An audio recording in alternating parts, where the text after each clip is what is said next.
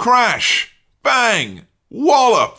What a maneuver. That is our lovely way of telling you that How To Wrestling is now officially a part of What a Maneuver, and that means that you can now finally get How To Wrestling t-shirts from whatamaneuver.net. There are a whole variety of colours and styles to choose from, starting at $22, which is around £18, plus shipping. They ship worldwide. All of these t-shirts are super high quality, and if you grab yourself one, you're safe with the knowledge that you're supporting How To Wrestling. This episode of How To Wrestling, which is about WrestleMania, the granddaddy of them all, is brought to you by Paul Watts, who requested it on patreon.com/HowToWrestling. Remember, if you want to get access to exclusive show notes, over 25 bonus episodes, live streams, and the ability to request your own episode, as well as getting a spot at the start of this show, you can do so by heading over to patreon.com/HowToWrestling. But for now, enjoy this episode, How To WrestleMania.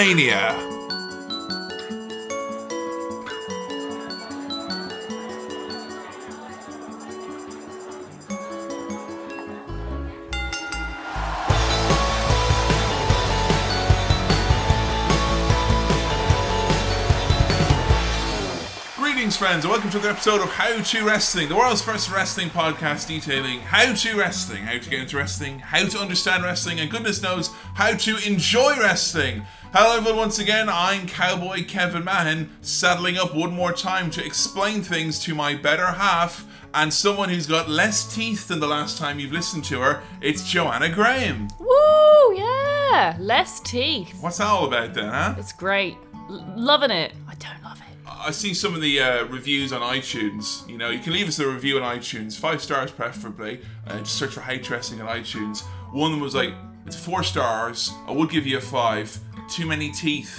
That's the only problem. It's holding you back. That's worrying, because I saw someone say that they were worried that now I've lost my wisdom teeth, I'd have to relearn wrestling all over again. Because as we all know, wrestling knowledge is stored in one's wisdom in teeth. the tooth. That's why when your wisdom teeth came through, they just helped you chew better. See, a lot of people I was wondering were going to be like, yeah, actually, it's too few teeth, actually, so we need to have more teeth. Right. So can we put your wisdom teeth back in? And an additional set of teeth towards the back. I mean, I asked if I could keep them. They said no. What's that all about? Yeah, I don't horrible. know. It's unfair. I wanted to keep Joe's wisdom tooth and draw a little angry Ryback face on it, like, you know. Ryback is like a troublesome tooth, isn't he? Good thing we got rid of him. He is a bit like a troublesome tooth. He's shaped like a troublesome He's tooth. shaped. He's kind of thick and, you know, worrisome like a troublesome tooth. Yeah. Like. So this week's episode is How To WrestleMania. We are in the WrestleMania hangover season, and what better time to have a look back on some of the history, some of the hidden stories, and some of the bullshit that has surrounded the premier wrestling event from the last 33 years. God, I was going to say, oh, it makes me feel old, but I already feel old. But Joe, before we get into the granddaddy of them all and everything contained within, what did you learn in wrestling this week? So this week I learned in wrestling that being recognised by fans in front of your favourite ever wrestlers is the coolest thing you'll probably ever have happen to you in your entire life, and that your life has peaked, and that from this moment on your life will never be as cool as it was at that exact moment. So if you were the people who came over to say hi and shake hands and take pictures, just like Joe was in the middle going, oh my god, it's Mustache Man, and then there were people came in and took a picture with you. Yeah. It was almost like, oh my god, it's How To Wrestling. It's like, oh my god, it's Mustache Mountain. It's like too much birthday at It once. was so good. I oh was my god. really impressed that you didn't just like get sick, like loads like neon green and pink, sparkly sick, like all over myself. Yeah. Happy sick, just you know. I'm glad you didn't do that. You know, it was great. We got to turn around and be like, yeah, fuck Tyler Bate and Trent Seven. No, don't fuck Tyler Bate and Trent Seven. Fuck old Those are awesome. Zack Sabre Jr. or Pete Dunne. Nah, forget them. How To Wrestling, mate. It was so cool. Officially turning heel. They saw this happen. And just, it was awesome. So thank you. Thank you. I will say, we've got a chance to meet loads of people. We went to see Fight Club Pro in Manchester. We're going to lots and lots of wrestling in around these parts. It's fucking awesome. It's so fun. You ever see us, do come say hello. It's Please, always lovely to meet people who listen to How To Wrestling or members of the How To universe. All I will say is I've done a bit of a write-up that'll be appearing on the new and improved fancy shiny howtowrestling.com about our experience at Fight Club Pro. But I just want to say that was a fucking incredible evening of wrestling. But I would definitely say, if you are folks who are looking to go and see yourself a wrestling show, and let me tell you, WWE put on a great show anytime they've been around our neck of the woods. We went to see NXT last year in Sheffield. We're going to see NXT this year in Manchester. But honestly, an experience that's really, really unique is to go to a local indie or to a small show, and the energy and the style of wrestling, it's completely different. It's like something that you will never see. I mean, how did you enjoy seeing, as opposed to a lot of the recent shows we've been to where it's a couple of thousand people, we were 200 people crammed into a students' union bar. What was that like for you? Yeah, it was awesome. You get to see the wrestlers. You get to taste the wrestlers. I got to get spat on by some wrestlers, and I got fallen on by a couple too.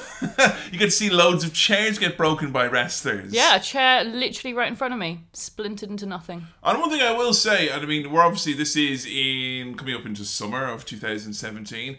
So if this changes in the next year or so, take this with a pinch of salt.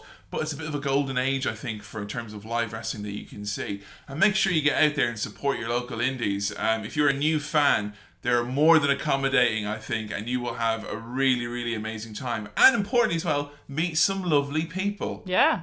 Right, so today our topic is about WrestleMania, the granddaddy of them all. We've, after just been in the last few weeks, we had WrestleMania 33, which we reviewed over on Patreon for our backers. My favourite WrestleMania. Now, how many WrestleManias have you seen now in total? Yeah, I think about 3 maybe now. I'm not sure. So, for a lot of people like myself who have been fans for hundreds, millions and thousands of years, we always think WrestleMania is a good time to get new fans into wrestling. Because the idea is like, well, all I'm going to be doing for this week is watching wrestling. It's going to take up around 9 hours of my day on Sunday. So you might as well come in and join in the fun as well, because there'll be nachos. That seems really weird to me. And I've heard that happen with a lot of people who throw WrestleMania parties and they'll intentionally invite people who haven't watched any wrestling. Yeah, that's like, it's a bit of a wild card thrown to the WrestleMania mix. Like. I think that would have put me off. I don't know, it depends on the WrestleMania, I guess, but on the whole, introducing to someone by making them watch 7 hours of a show that is notoriously mixed quality. Yeah, it's not necessarily the best idea in the world. I'd have probably started off with a couple of short matches, which I know are good. Yeah. But I don't know, but I've heard it works. Like, there are people who've gotten into wrestling through watching a WrestleMania. I remember WrestleMania 17, which would have been in 2001. And forgive me, folks, there's going to be a lot of, I remember WrestleMania this number back in this year. Do you want your word as originals? Well, I am sit by on the your fire. knee. Yeah, you know, I've fallen asleep watching Band of Brothers. Now I'm going to reminisce about old wrestling shows. Daddy, tell me stories about old WrestleMania. Well, you see, in WrestleMania 17, which was in 2001, I was in boarding school at the time. Catholic all-boys boarding school. You want more details? Listen to Cinema Swirl. It's bound to come up on there at some The point. The podcast about Catholicism, not films. And movies and tiffin. And we were all in year 7 at the time, which would have been like maybe 12, 13. And a bunch of us snuck down, along with some like students who were in older years, like year 11, year 12, and some A-level students, and we all snuck down to watch WrestleMania. Now, if you're in America, WrestleMania is at a normal time. It starts at 4 p.m, whatever it is now, it goes on to the evening. But for us back then, WrestleMania started at 2 in the fucking morning, because it was only a 3-hour show. And everyone who was in that room, some of us were diehard fans, myself included, most of them vaguely knew a bit about wrestling. Like, they knew who Stone Cold Steve Austin was and The Rock. That's really it. Everyone in that room became a wrestling fan for pretty much the 6 years I was in that school. Everyone in that room was just, even if they weren't watching week to week, identified with that night, that show. And I think for a lot of people, maybe it's that I showed someone a wrestling show years and years ago when I was a kid, and it got them into wrestling, so therefore it it'll works totally still. work now. So, wait, WrestleMania used to only be like 3 hours long? Oh yeah, WrestleMania has only gotten super long in recent years. Our runtime this year was 7 hours. I just assumed WrestleMania had always been, because since I've been watching, it has always been 7 hours. WrestleMania has been 7 hours since, the last 3 or 4 years it's been at least that length, because they have the pre-show, and then you've got, all the stuff in the network. They don't have to worry about fitting into a lot of time. Half an hour The Rock speech, where he sets fire to something. Yes, the names need to be set on fire. They won't set themselves on fire.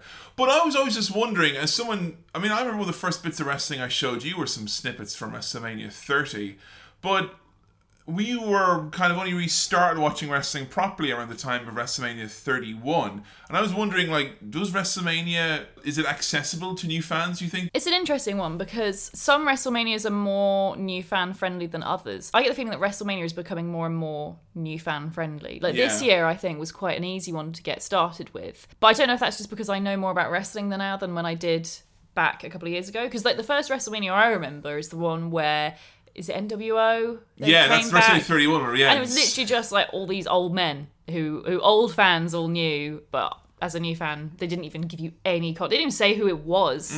Like nothing. And it's interesting because at the time I did a article for Calling Spots magazine about my perspective on WrestleMania as a complete newbie to wrestling. Yeah. And I'm sure most of it made no sense because I don't know who anyone was. And this year, there's been a great article that's been making its way around the interwebs. I don't know if you've seen it, by Charlotte Wilder, who she'd never watched any wrestling before, and she did a review on WrestleMania 33. And it's so interesting to see how well she understands the concept of wrestling as a medium. And she totally gets it. Like, it seems she enjoyed it. It was really fun. But then it was a really good WrestleMania this year. It was quite a clear-cut WrestleMania in that. It was like, here's the match, here's the story, and then they did the match. Neat little package. No random people coming in who you'd never heard of before. Wait a minute, it's a concept from 20 years ago. Yeah. Fuck off, new fans. It's for us. So I kind of feel like I had it a little bit harder when I came. I mean, admittedly, I'm sure if I'd joined a couple of years earlier, it would have been harder still. But like WrestleMania 31 compared to WrestleMania 33, it's vast difference. It's interesting because WrestleMania, particularly in the last 5 years, has gone through like several kind of identity crises as it's trying to figure out what it is. I mean, WrestleMania at its essence has always been, its goal is to get people who aren't necessarily watching. But now that WWE has gone on as long as it has, a lot of those efforts in recent years aren't so much, hey, let's get some people who haven't watched wrestling before. It's more like, hey, let's get that guy or that girl who maybe watched wrestling every single week in 1999 to 2001, and they never stopped. And then they just kind of fell out of favour with it. I'll always use my brother as an example, as someone who watched wrestling religiously as a young adult, and then as a proper adult pretty much stopped altogether. And I feel like now WrestleMania is more about getting those people back into the fold as opposed to just new fans. See, no, I think it's the opposite. I think 2 years ago, that was the case when they brought back all these old wrestlers who fans wouldn't have heard of.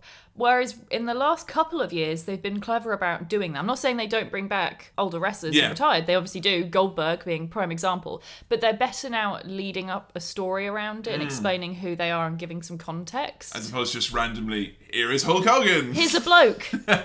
He's very famous. He is also old, but don't hold it against him. Yeah. Well, what we decided to do for this was to look at WWE's version of history and maybe have a bit of a chat about how they view how things came about. There's some truths here, there's some exaggerations. It's always worth bearing in mind when you're looking at WWE's documentaries that they have a very much their version of history. They're quite like the Communist Party in that sense. Very, very close to that, even though Vince McMahon is totally not a socialist. We watched the true story of WrestleMania, which was thankfully narrated by someone who appeared in a previous episode. That's right, one very recently. Keith David. Good old Keith. Are you happy that Keith David is involved in wrestling, like, in this weird capacity? I'm annoyed though that he was narrating this and they didn't even touch on him working with Roddy Piper. I know it didn't have anything to do with WrestleMania, really, but I still wanted it. Like, anytime Roddy Piper appeared on the screen, he used to be like, WrestleMania, it's really, I ain't putting that motherfucking glasses on. The greatest night in the history of our sport.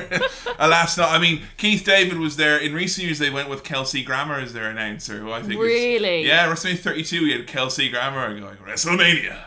Niles, this will be the greatest night of all. So, Keith David had an odd way to phrase WrestleMania. And something I'm always really embarrassed about around new fans is the borderline pornographic descriptions of how amazing WrestleMania is. A celebration of life is one that they've used. A spectacle that rejuvenates the spirit. Now that sounds like some kind of nonsense dermatology thing you're going to pay hundreds of pounds for. Crystals.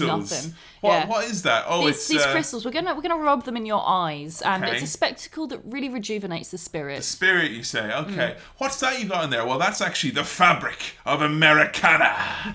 They used to call it the granddaddy of them all. That was the phrase for WrestleMania as I was growing up. Like, the granddaddy of them all. Why? Granddaddies are old men with Werther's Originals. Oh my god, it's fucking Vince McMahon over here. That's literally why they stopped using it. Vince is like, I don't like that old shit. Yeah. I think it's literally when Vince McMahon became a granddad, he was like, I don't like this granddaddy shit. Like, so. It makes me feel old. The funny thing about that as well is that the granddaddy of them all, the phrase that they used, wasn't even a WrestleMania phrase. It's the Rose Bowl, which is a big college football game. That's the granddaddy of them all. So they nicked it. So they basically nicked it, and they're like, yeah, we're too cool for it anyway.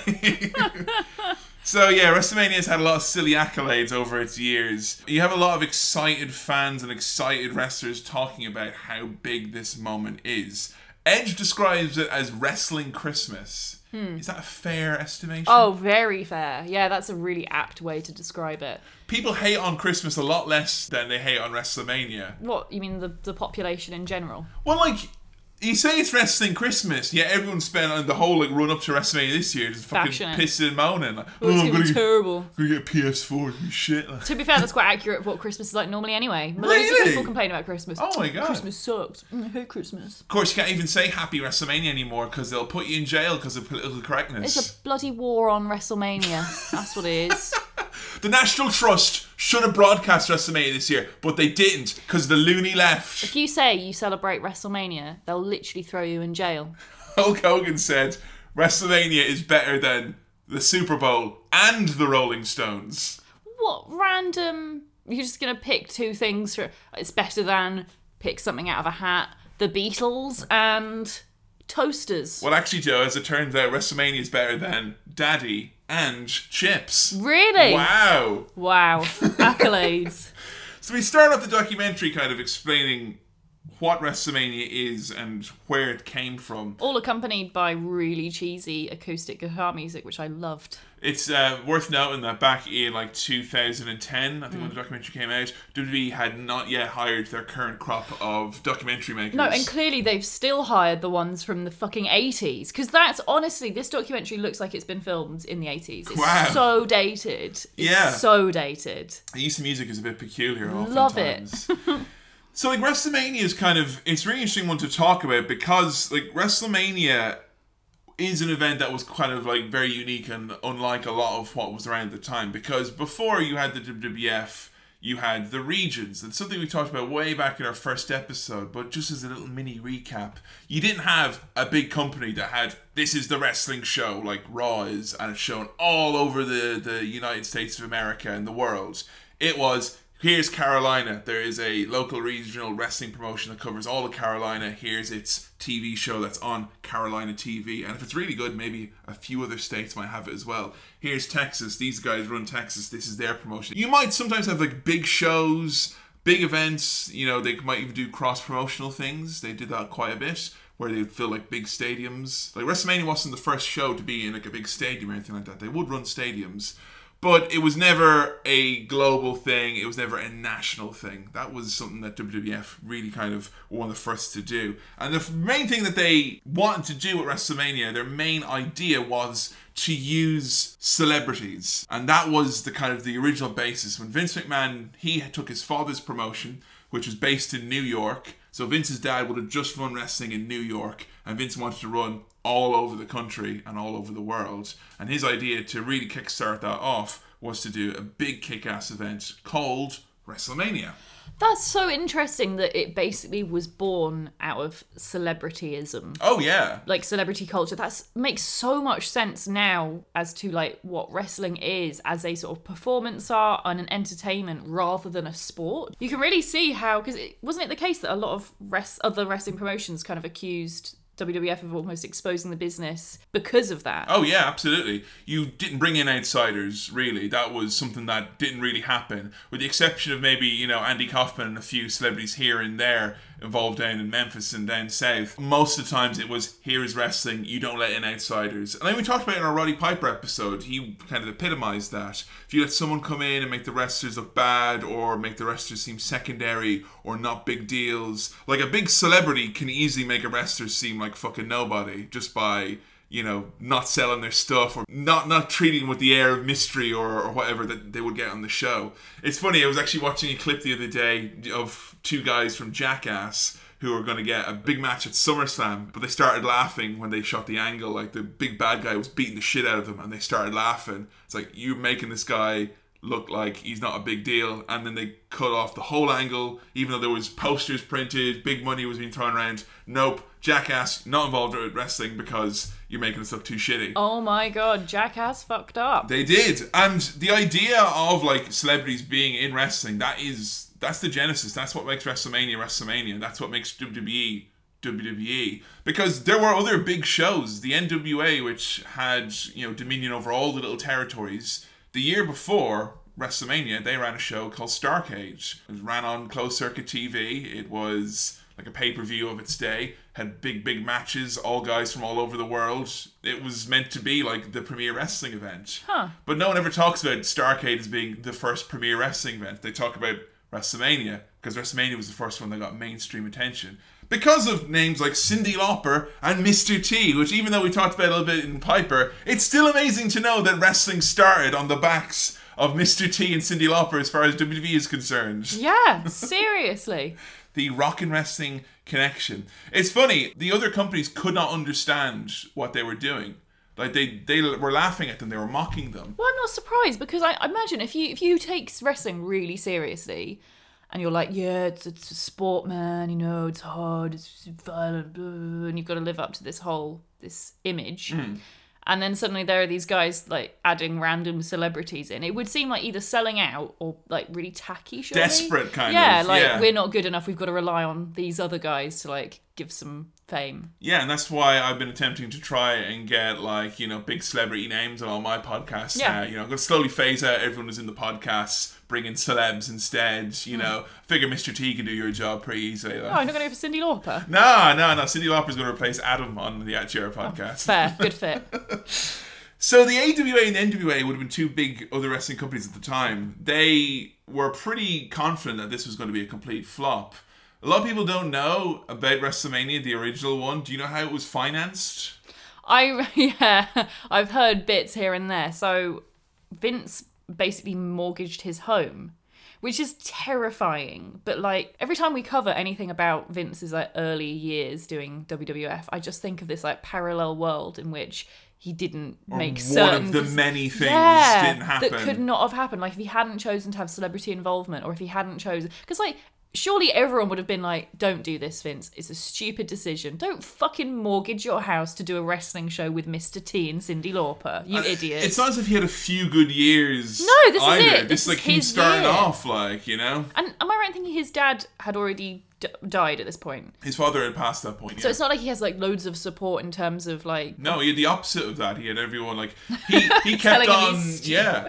He kept on his father's inner circle. A lot of like the kind of the names who worked closely with his father, and, you know, while they supported him doing this, you know, general idea was that this was a stupid fucking idea. So interesting. Imagine if someone now was like, I'm going to start a wrestling show, even though there's loads of wrestling shows already out there. Yeah, I'm going to mortgage my house. I'm going to mortgage my house. Don't do that. To get a streaming set up for this big thing. I'm going to try and get in all the big top names from pop culture. I'm going to get in, you know, the stars of Geordie Shore and fucking, you know, just... Yeah.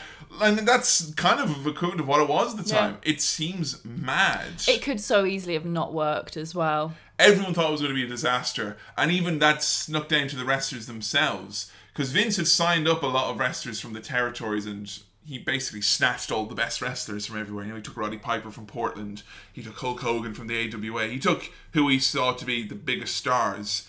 And then there was this big worry amongst these guys who thought, all right, we're going to go part of this global brand, this powerhouse, and now we're doing this show. where the boss has mortgaged his home, and if it doesn't work, the whole company is bust. Not only that, but they probably can't go back to their original territories because they're probably like hated by their promoters, right? That was the theory, yeah, was that there was rumours going around that the wrestlers who are appearing on the WrestleMania card were going to get blackballed by the other promotions, which meant you would not be hired if you worked the WrestleMania card. Yeah.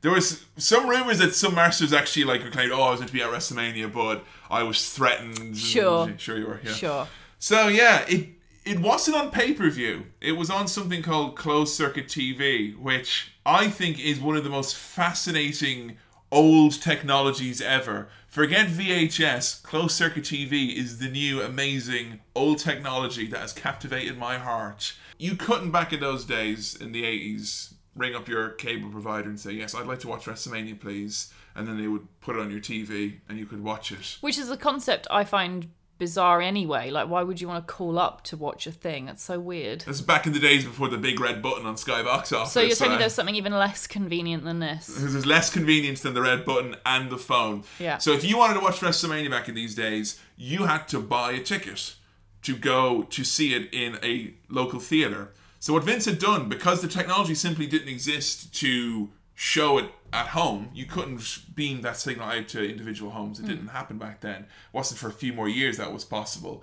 What you did was you went down to the local cinema who would be showing the direct live feed from WrestleMania. You bought a ticket, everyone sat in the crowd. We watched the wrestling show in a movie theatre on the big screen live. Now, let me tell you, I want to watch WrestleMania like that some year. Okay, yeah, I made fun of how inconvenient that sounds, but to be fair, I think that'd be really fun. That would be so much fun. Loads of snacks. Bring all your friends. Yeah. All hang out, cheer, boo. Because the problem is, like, I've seen a few WrestleManias and wrestling shows in, like, sports bars and pubs and snooker halls. That sounds kind of inconvenient. I wouldn't want to be there for 7 hours. It's a little bit loud. You're there a little bit too long, you know. Whereas I think just being in a movie theatre like that, you've got a little bit more privacy, I guess. It's a little bit... I don't know, there's something about that just seems fucking brilliant. Yeah. And I hope someone decides to run WrestleMania on closed circuit TV. Yeah, really hope so. But they were terrified because closed circuit TV, again, was a new technology. So he was on TV every week saying, WrestleMania's coming to you this Sunday, don't forget this Sunday. And a lot of people were like, oh, okay, so it'll be on telly then. And they do all these things where it's like, and don't forget, you can't watch it on TV. You have to ring this phone number here, find out where it's been shown in your area, go there, buy a ticket. And it was so confusing. And they were really worried because there were no ticket sales. They were very, very low. And it looked like it was going to be a complete bust. It wasn't until they did one or two last minute angles with Mr. T and Hulk Hogan that they got a lot of interest and had a bit of a late ticket surge. What actually happened was Hulk Hogan appeared on a chat show, and the chat show host, it was Hogan, Mr. T, and the chat show host, and the chat show host was like, wrestling's a bit fake though, isn't it? And Hogan's like, oh, is it fake, brother? And he went over and he put him in a headlock, and the guy passed out, fell down, and cracked his skull on the floor. Fucking hell! And Hogan was like, yeah, I meant to do that, brother. Oh my god! Was the guy okay? He sued them, as far as I know. He got a big payoff. He got a big payoff in the end, but... Worth it, though. I'm pretty sure, like... It's something that they didn't touch on here, because no one's ever going to admit the reason why we had the viral marketing of the main attractions fucking physically imposing themselves on a snarky chat shows. But it was that, because it was all over the papers. It was like, oh, these fucking wrestlers did all this shit. And Mr. T was a huge star. Mr. T's name's attached to anything. It was that, the notoriety. There you go. You had a lot of people watching WrestleMania. And of course, that's not taking into account all the shit that Piper was doing, kicking Cyndi Lauper in the face. A lot of good celebrities died to bring you WrestleMania, people, okay? Wow. No celebrity is safe. So, fun fact as well, and something I think is very worth bearing in mind, a lot of these earlier WrestleManias are so bad. They are so bad to watch. WrestleMania 1, if you are a new fan and think, oh, I'll just watch Season 1, Episode 1 of WWF, which is WrestleMania 1, surely. No, don't. It's bad. Pacing is weird. The presentation is weird. It's not wrestling as you know it. It's like literally squash matches, jobbers, guys you've never heard of, like random backstage segments. But what they did have though were celebrities. You had Muhammad Ali, You had fucking Liberace. Yeah, that was so shocking to see Liberace there. Are you happy like that they had some pretty incredible... You had Andy Warhol. Andy Warhol, which, okay, to be fair, I was surprised at first, and then I was like, oh, wait, no, of course Andy Warhol loves it. You only need to add a horse into the ring, and he'd be up there with his camera. All these hot naked men touching each other. Danny DeVito as well. Danny DeVito. Young Danny DeVito. I didn't recognise him. He's very hot. Very hot, isn't he? Hot young Danny DeVito. Hot young thing. And Alice Cooper. Who said he wouldn't miss WrestleMania for all the steaks in Brazil. So yeah, even though you had all these quite like laborious, boring matches, the combination of celebrities and the fact that it was like all these people were going to these theaters, there was a buzz about it. WrestleMania was a massive success. They got huge numbers on the closed circuit, and it put them on the map, really. Wow. Put Hulk Hogan on the national map. And then we get to WrestleMania 2. And what's great is that you get to see the hubris of Vince McMahon. Put my fucking house up on the line, nearly became homeless. Let's do the worst idea ever for WrestleMania 2. He's really flying close to the sun here, isn't he? He's inside the sun, reading a copy of The Sun. That, like, it's fucking on Sunday. That's how close to the sun he is here. So it's a struggle to do this one fucking live show, and for WrestleMania 2, they did 3 fucking cities. So yeah, I was trying to get my head around this. So they had WrestleMania live at 3 separate cities in 3 separate arenas. Chicago, Los Angeles, and New York, which are considered to be like the holy trinity of WWF wrestling or WWE wrestling cities. Okay. And then they thought they'd try and broadcast all 3 arenas live. Yeah. Alternating between the arena depending on what was going on at the time. Mm-hmm. Which, okay, sounds amazing. Like, if you could pull it off. That's high concept. That's incredible because it gives other wrestlers a chance to kind of unwind, lets them kind of go to the arena nearest to them, I suppose, also, their families. You get 3 gates, so Yeah. you get 3 arenas that you are essentially selling out. So you'd think lots more ticket sales. So the technology didn't exist. That's Yeah, simply what it. year was this? What, like... 1985, 86? Yeah. So yeah, and if you watch it back, even on the network, it's full of technical glitches and errors. Like they cut over, the mics cut, they don't work. I bet. That'd be like, today, that would be hard to pull off. And like Vince as well was like, he didn't like think about certain things, like the fact that they didn't have 3 commentary teams. They only had like 1. So he had Vince McMahon and just some randomer from some TV show who had never watched wrestling going, wow, look at that. Like for a whole hour of WrestleMania. See, like, they could do that now because they've got enough wrestlers, they've got enough commentary teams that you probably could today. Yeah, they could.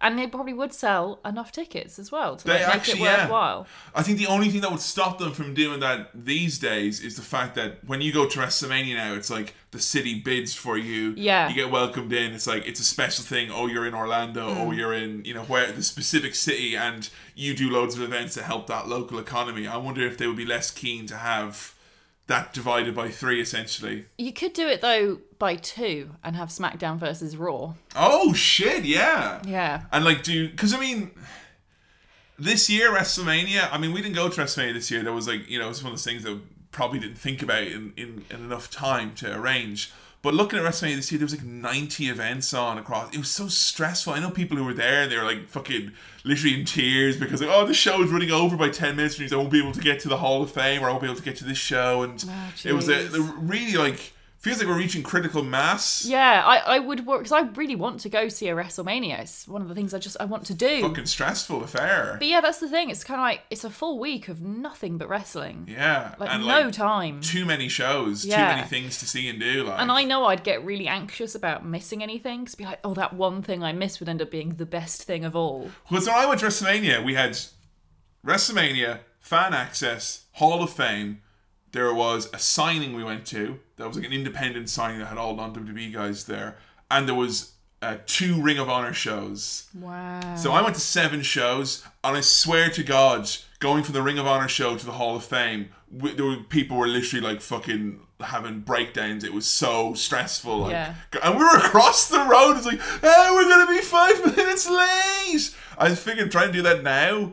Yeah, because people are talking a lot at the moment about, oh, how can we maybe improve the WrestleMania experience? A lot of chatter is split it over 2 days. See, So you get to have, WrestleMania Night 1, WrestleMania Night 2. You do Saturday and Sunday night. You get the fans are going to be there. They're going to happily to go to 2 3-hour shows as opposed to 1 7-hour show. Yeah. You can put it on the network. It doesn't matter.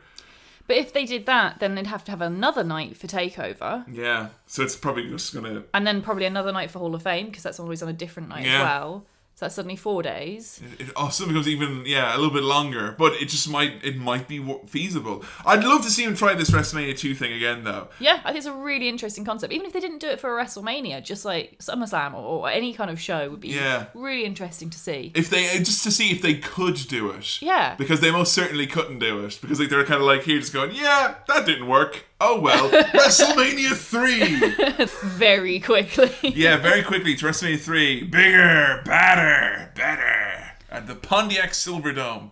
Which is, even by modern standards, when you see the shots of WrestleMania 3, that's where we saw Hulk Hogan versus Andre the Giant. We looked at that in our How to Hogan episode, which is viewed to be a very important wrestling match, albeit a very boring one. Yeah. Tell the good people what the attendance was reported here, Joe. 93,000 people. That's a lot of people.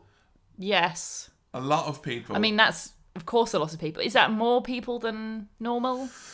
Well, see, this is one of these interesting things. There's been a lot of scuttlebutt about this, particularly over the last year, with certain people trying to make claims and other claims. But WWE, their attendance figure that they always tout, they'll always say, we've got 86,193. They'll pull a really specific number out. Right. 9 times out of 10, depending on who you ask, that number is bullshit. Yeah, I've heard this before, and I've heard people get all upset, and it's like, WrestleMania always lies. But then I've heard other people say, what do you expect? All sports shows do that. Yeah, that is a thing. That's one thing I think people need to bear that in mind. Not just sports, but entertainment. Everything from the Super Bowl to the Rolling Stones. See, I didn't know. I knew none of this, but that's really interesting. I think it's, if you're going to kind of, I suppose, criticise them for stretching the figures, you've got to be fair across all entertainment.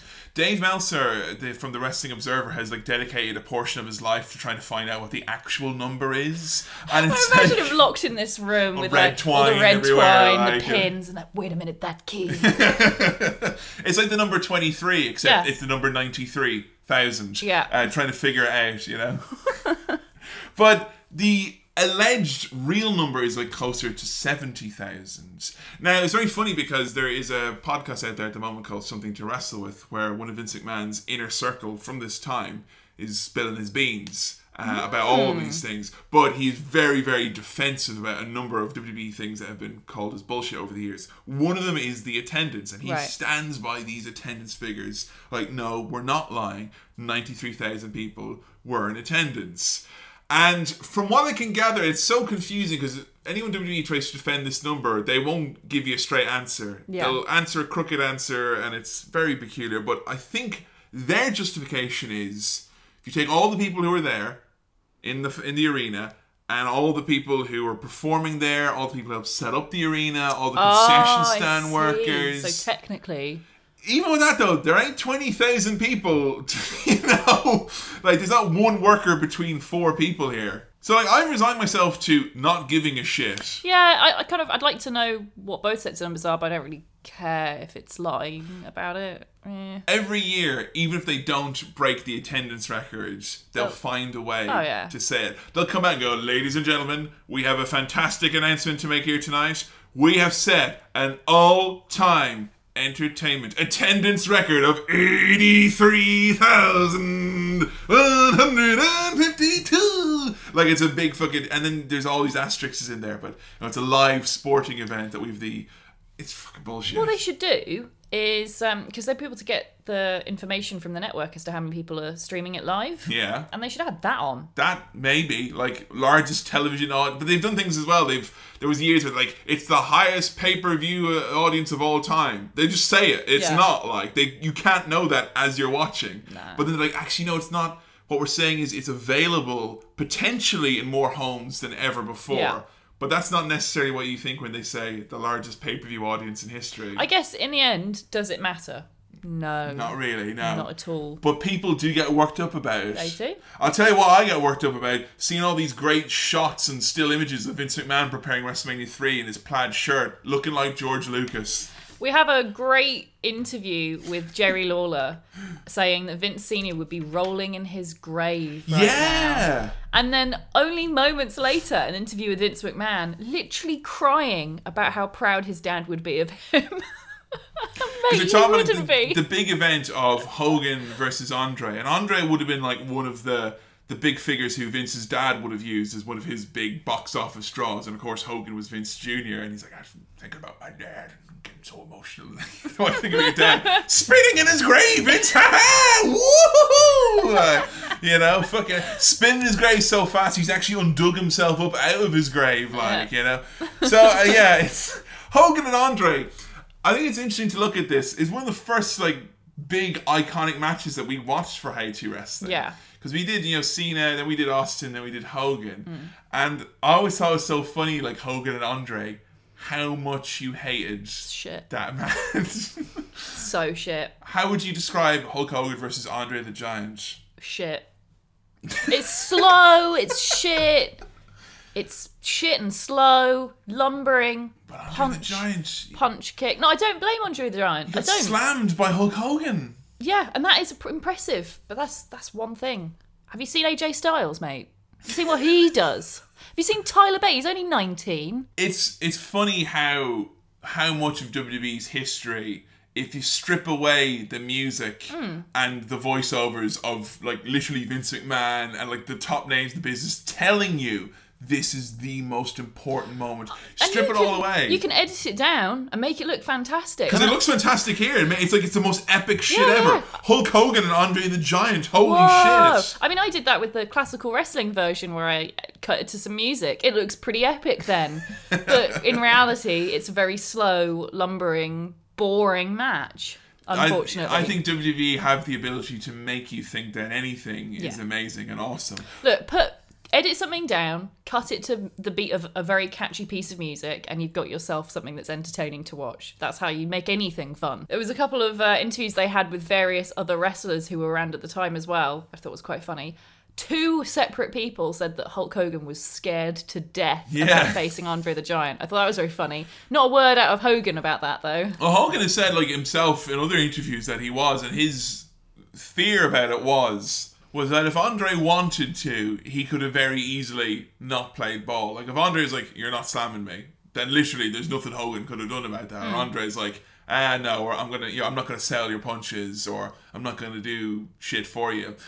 Part of me always think that's just urban legend. I think a lot of wrestlers like the legend of Andre the Giant being this, like, no-nonsense, total badass, and I think at the end of the day, there's no way Andre the Giant was going to go out, in one of the last big matches of his career and be like, yeah, it's all about me, brother. I think that's very much Hulk Hogan, assuming that everyone thinks the same way Hulk Hogan does. This is the kind of thing he would do. Yeah. Come on now. It's like something the Young Bucks would do, not Andre the Giant. Like, Hogan's going to slam him, he's going to go, point at his dick and kick him in the face. Like, suck it.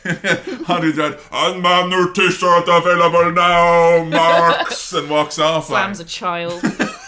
Alas, not like. Speaking of Andre the Giant, Big Show was interviewed for this, and it's a little baby Big Show, and he says how inspired he was by Andre the Giant because he was a big giant like he was, and it made him feel normal, and that is so nice. I love that. Oh, it's cute. Imagine it must be really hard growing up being like a giant, massive. I mean, you're a tall man, 6'5". Mm-hmm. Did you grow particularly young? I had a growth spurt, like literally like an overnight thing. Like I woke up one morning in school and my head like came over the shower thing. That's I was like, so weird. Like I didn't shower a lot as a child, so it could have been that happened over a period of 7-9 days. I had a rota, it's okay.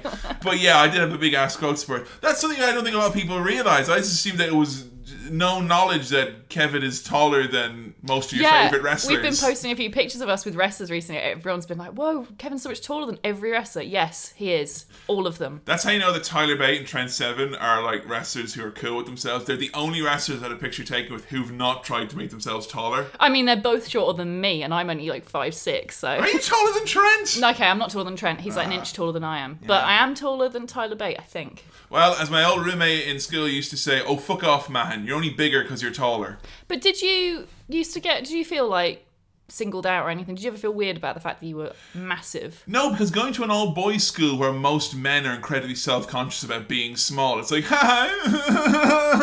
you know, no one's going to have a go at you for it, because everyone, when they're that age, secretly wants to be tall. See, maybe it is. It's like a co-ed thing. I think boys can maybe be a lot more mean when they're a lot better at picking out potential otherness when there are girls around. I mean, they're still good at doing that anyway in all boys environment, but I'm pretty sure they just simply did not want to draw attention to the fact that they're quite small. Because Big Show very much was saying it was very hard for him, and he really did feel like very different from everyone else. One guy tried to, make fun of me for being tall, and I picked him up and put him in a bin. That's where you go now, you know. See, I like to think that Andre the Giant inspired Big Show to do the same. And I was, of course, inspired by the Big Show. Yeah. You know, growing up. Yeah, big influence on Kevin's life. So we cut to WrestleMania 23, and it's like WrestleMania 23, which also took place in the Silverdome in Detroit, so it's kind of, they're trying to link the two things together there. It's kind of unsure what it was, then Donald Trump's big fat fucking head appeared, and Joe said, oh, this one. Had a quick chat with the President of the United States of America about WrestleMania. Yeah, they had a little soundbite from Vince, who was saying, once you get to know him, he's the most humble, the nicest man. Sure, Vince. Yeah, well, sure. I'd say that as well. If Trump made you, like, Secretary of Defense, Yes. I'd probably have nice things to say about He's him. the most humble, nicest man. Just once you get to know him. Once you get to know him and you hear all the stuff about grabbing pussies, you find that he's lovely. Let's get locker room talk on this, all it is. WrestleMania 4 and 5, which as we talked to in our Trump episode, took place at Trump Plaza. So Donald Trump was involved in some of the early WrestleManias. Part of Trump's gamble in New Jersey was to try and bring in some big name events, such as WrestleMania. It's so funny, like, so many of these early WrestleManias, when they cut to, and I just went, oh, fuck this one. Oh, fuck this. Oh, not this one. And honestly, if you're just to look at, like, point WrestleManias, you'd probably think for a lot of old fans that WrestleMania is this horror fucking awful shit show. Because so many of them, particularly the early ones, are so bad. Yeah. I got the WrestleMania complete box set on DVD when I was like 18 years old. It was like my gift to me for graduating from secondary school. And I was like, oh my, all of WrestleMania, all of it. Because I'd only ever heard about some of these things in like, you know, little video packages. I sat down like, WrestleMania 1, here we go. Ugh. And then like WrestleMania 2, I'm not going to bother with 3 or 4 or 5. I'll just watch the one from last year. And it happens an awful lot of the time with it. Like so many of these WrestleManias have got like bad taste with them, but it's always got like at least 1 or 2 incredible matches in them. There's like 20 matches in WrestleMania 3, but one of them is so good that people love WrestleMania 3. Is it the main event? No. Huh. It's Macho Man versus Ricky Steamboat. Oh, yes. I like when they're talking about WrestleMania 4 and 5, and you've got footage of young Donald Trump, who inexplicably looks like old Alan Partridge. Yeah, he does, yeah. Shaking Hulk Hogan's hand, with the two of them shaking hands, and Trump going, this is so easy. I've never sold more tickets so easily in my entire life. Obviously, he didn't work at his inauguration, like, but He won't go away. He's like a shit smear. It's just, he every should time. have brought Hogan in for the inauguration, like, you know. Hogan could have got My brought old in the friend, millions, like, yeah. you know. The Pythons would have brought people in there. They do talk a lot now about Hogan and how important he was. There's a few people who they kind of spotlight in the documentary as being like pivotal and important to WrestleMania. I was surprised, actually, on that note. They barely mentioned Roddy Piper. Oh yeah, he doesn't get mentioned in this at Yeah. all. Not a They breath. cut to him at one point, and that's like it. He's not viewed in their grand scheme. But that's bullshit. Like, we know, we've just covered Roddy Piper. He was so important. Like, Oh yeah. and they just cut him out. It's funny because because like they will never point to a heel ever and be like, and they're one of the all-time greats or important. It's always a good guy, because the people they talk about in this who are special for WrestleMania is Hulk Hogan, Yeah. Stone Cold Steve Austin, Shawn Michaels, and John Cena, Yeah. which are the 4 biggest baby faces in WWE history, Yeah. basically. Bullshit. And Undertaker gets a look in as well, of course, but I mean, yeah, it's... Even he, though, doesn't get much compared No. to everyone else. And I yeah. think, yeah, as we talked about in our Roddy Piper episode, yes, we got a lot of people watching WrestleMania because of Hogan knocking people out on fucking TV and Mr. T being there. But honestly, Piper had such an important role. He doesn't get a look in at all here. It's really sad. No. But yeah, they say Hogan was box office. Hogan was ratings. Hogan was kids buying merchandise. He was like the primary source of income for the company. So the first 9 WrestleManias, Hogan was there, front and center, even when he wasn't with the company in a big capacity, like, which is kind of shitty. Like they say at one point, no Hogan, no WrestleMania. Oh, fuck off. Are you happy we didn't see Hogan at this year's WrestleMania? Yes. There were big rumours. Ugh.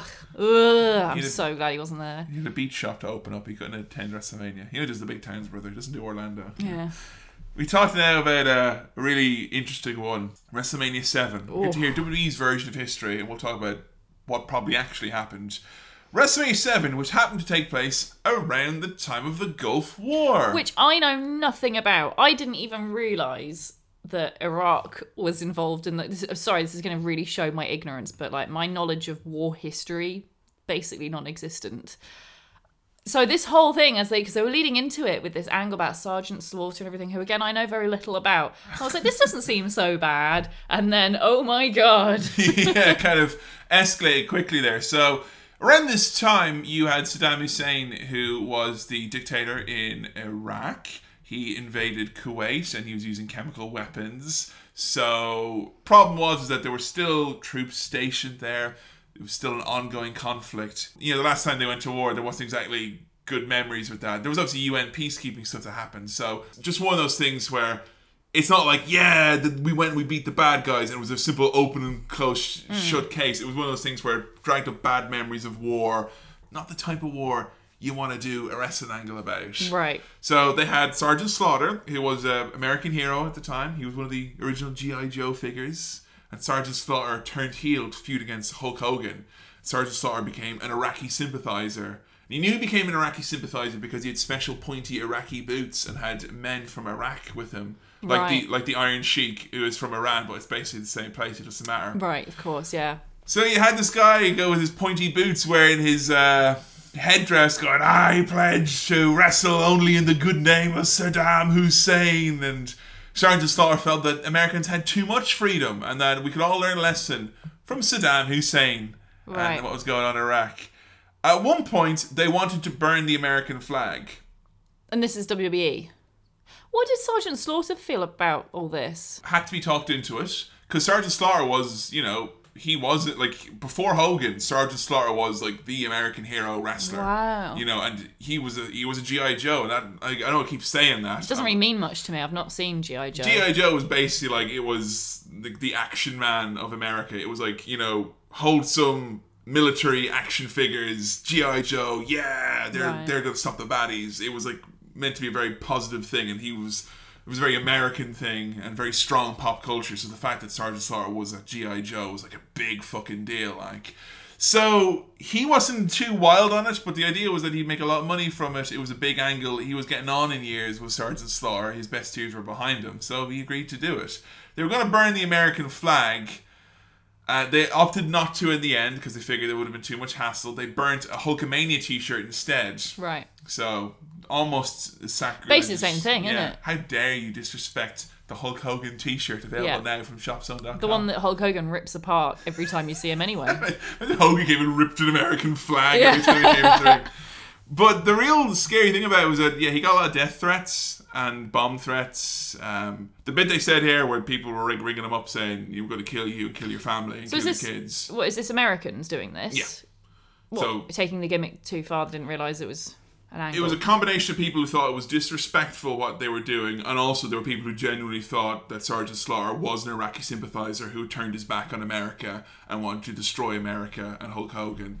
Okay. So you got a mixture of offended people who have been worked and offended people who just think it's in bad taste. Yeah. Now, their story was that they wanted to be in the LA Coliseum, which is this giant 100,000 seat arena. Fucking huge. Biggest live audience of all time is what they wanted to go with. In the end, they went into the LA Arena, which holds 15,000 people. Now, if you were to look at the week before this show was meant to happen, they'd sold around 15,000 tickets, and they're meant to be in a 100,000 seat arena. Isn't it convenient that WWE's story is, we got bomb threats? Yeah, that is quite convenient. like the Super Bowl was going to get cancelled that year because they thought, there's going to be bomb threats and shit were being called in, and so the FBI provided security for the Super Bowl. And their story is that the FBI wouldn't provide security for WWF in this big arena, so we couldn't do it. Right. The reality was they hadn't sold enough tickets to fill that arena. Wow. So what a convenient bomb threat! It's gonna be Vince McMahon. There's a fucking bomb in there. They're like, it didn't happen. Like, so it's one of the greasier stories that I think they told. Is like, damn these patriots believing our amazing storytelling too much. Yeah, it's shitty. Yeah. I don't like when they use war like that, No, it's kind of tasteless. And it's so great that we got like this real big Hulk Hogan was so important for WrestleMania, and then we follow up with several instances of Hulk Hogan being a fucking prick. Ruining WrestleMania for everyone. WrestleMania 8, Hulk Hogan, Ric Flair. Nope. No, they decided that it was going to be... So it was supposed to be Hulk Hogan versus Ric Flair. Yeah. They were going to be the main event, but for reasons, Hulk Hogan, it ended up being both Ric Flair versus Macho Man Randy Savage, but also Hulk Hogan versus Psycho Sid. But that one went on last, so that's the main event. We've had this quite recently. Well, Mick Foley was just basically telling us, guys, whatever the main event is what you want, It's whatever you want it to be, and that's the same with this, but also Hulk Hogan went on last. Yeah. So which is the main event? You decide. Well, one is for the WWE Championship, and the other one is just Hulk Hogan beating up a big guy, and Hulk Hogan loves to beat big guys. And that one went on last. It ended in a DQ. That's how WrestleMania 8 ended, with Hulk Hogan winning a match by disqualification. You know what's so weird about all this? Like, you're really seeing a trend of Hulk Hogan just doing whatever he wanted to. It was being catered to, I think, yeah. But then he went on to go to WCW, where he was given full creative control. You'd have think at that point they'd have been like, "Oh, Hulk Hogan always wants to get his way. Well, let's not let that go too far. Keep an eye on that one." No. Let's just let him do whatever he wants, because he's definitely made good decisions in the past. Clearly, Eric Bischoff and whoever was running WCW at the time with them looked at WrestleMania 8, which WWE, on their own documentary called The Glorious Story of WrestleMania, called a so-so WrestleMania. And we're like, let's give this guy full creative control. Well, he obviously knows what he's doing. I mean, there's a number of reasons for it. It's not going to be a case of Hogan going, "Nah, I don't think so." It was a case of two super big names in wrestling, Hogan and Flair, and WWE thinking that would be the biggest match under the sun. And they did some trial runs of it, and they, in their own estimation, they didn't think that it worked. Wow. They thought that it wasn't over with the fans. People didn't buy it as a dream match. And Vince, I think at the time, genuinely, I don't think he thought that Ric Flair, who was the other company, basically, I don't think he thought that he was on the level of Hulk Hogan. But it's an interesting one. It's one that we'll definitely look at in more detail at a point down the line. But you are seeing a trend here. WrestleMania 9, for instance, which had the main event of Bret Hart versus Yokozuna. Hulk Hogan had been gone all year filming Thunder in Paradise, but he still found time to appear after the main event, after Yokozuna beat Bret Hart for the championship, and just win it off him. Yeah. He didn't even cash in Money in the Bank. Ridiculous. Absolutely ridiculous. Also, why has Hulk Hogan got a gross eye during this bit? It's great. Now, the real story of it is not really cool, but there was a rumour for years. The rumour was that he pissed off Macho Man Randy Savage and he gave him a right hand backstage and gave Hogan a big dirty black eye. He was in a parasailing accident or windsurfing or some shit and he got a black eye. Oh. So, less cool. It wasn't someone beating up Hulk Hogan, it was water sports beating up Hulk Hogan. Yawn. But I did like with WrestleMania 9, they had all this great behind the scenes footage of Vince McMahon putting shit together. That was really awesome, seeing young Vince. Young Linda as well. Young Linda, who looks exactly the same as now. She's not aged and yet also has aged. Yeah, it's really, really strange. She looked old young. Somewhere upstairs in the mansion in Connecticut, there's a hideous portrait of Linda McMahon that's got loads of votes and has been elected. So yeah, I don't want to go on about Hogan being a prick non-stop, because there's obviously more to all these WrestleManias. Sorry, it's kind of Hulk Hogan's fault though, isn't it? But imagine how much people hate John Cena or Roman Reigns. Yeah, and yet Hulk Hogan, genuine shoot dick, ruins everything. The rumbling was that Hogan literally was there backstage going, "People aren't buying this. You need to send me out. You need to send the crowd home happy. They're not going to buy a heel like Yokozuna, and because WrestleMania always ended with a good guy winning. Really? And this would have been the first WrestleMania with the baddie winning. I see. And Hogan was like, oh, people won't like it, and we'll do Hogan and Brett down the line. They never did Hogan and Brett down the line, because as soon as Hogan wins this belt, he went back off to do more TV and movies and shit. Total dick. He actually showed up with that belt that he won there. He went over to New Japan to wrestle a match or two and said the belt was a stupid toy and not worth shit, and he wanted to wrestle for the New Japan belt. That was the real world title, brother. What a fucking asshole! Wasn't there a case of a female wrestler, I forget who it was, Medusa, who binned the belt. Who put the belt in the bin and she was like blacklisted for Yeah. her whole career? What the hell? She wasn't Hulk Hogan, I guess. Wow, double standards. Hulk Hogan just does whatever. Yeah, well, she did go on to have a very successful career as a monster truck driver, so we can't really, cool. hold off there. At WrestleMania 10, they were really looking back at the importance of having WrestleMania in Madison Square Garden, which is like the place where the first WrestleMania was, it's where WrestleMania 10 was, it's where WrestleMania 20 was. I think they like the idea of, like, here, like, and maybe WrestleMania 30 will be there. Was it there? No, it was in New Orleans. Oh. And they probably never will do a WrestleMania in Madison Square Garden ever again. Why? Because it's too small for them. Oh, well, that's something to be proud of. I guess. You've outgrown the biggest arena in the world, in their own words. So, bit weird, yeah. It is kind of sad because there is a lot of history in there. They don't really do shows in Madison Square Garden as much anymore. They'll do like a house show there or a live event, but not really much else. And I don't think it's going to be a case we'll see another WrestleMania there.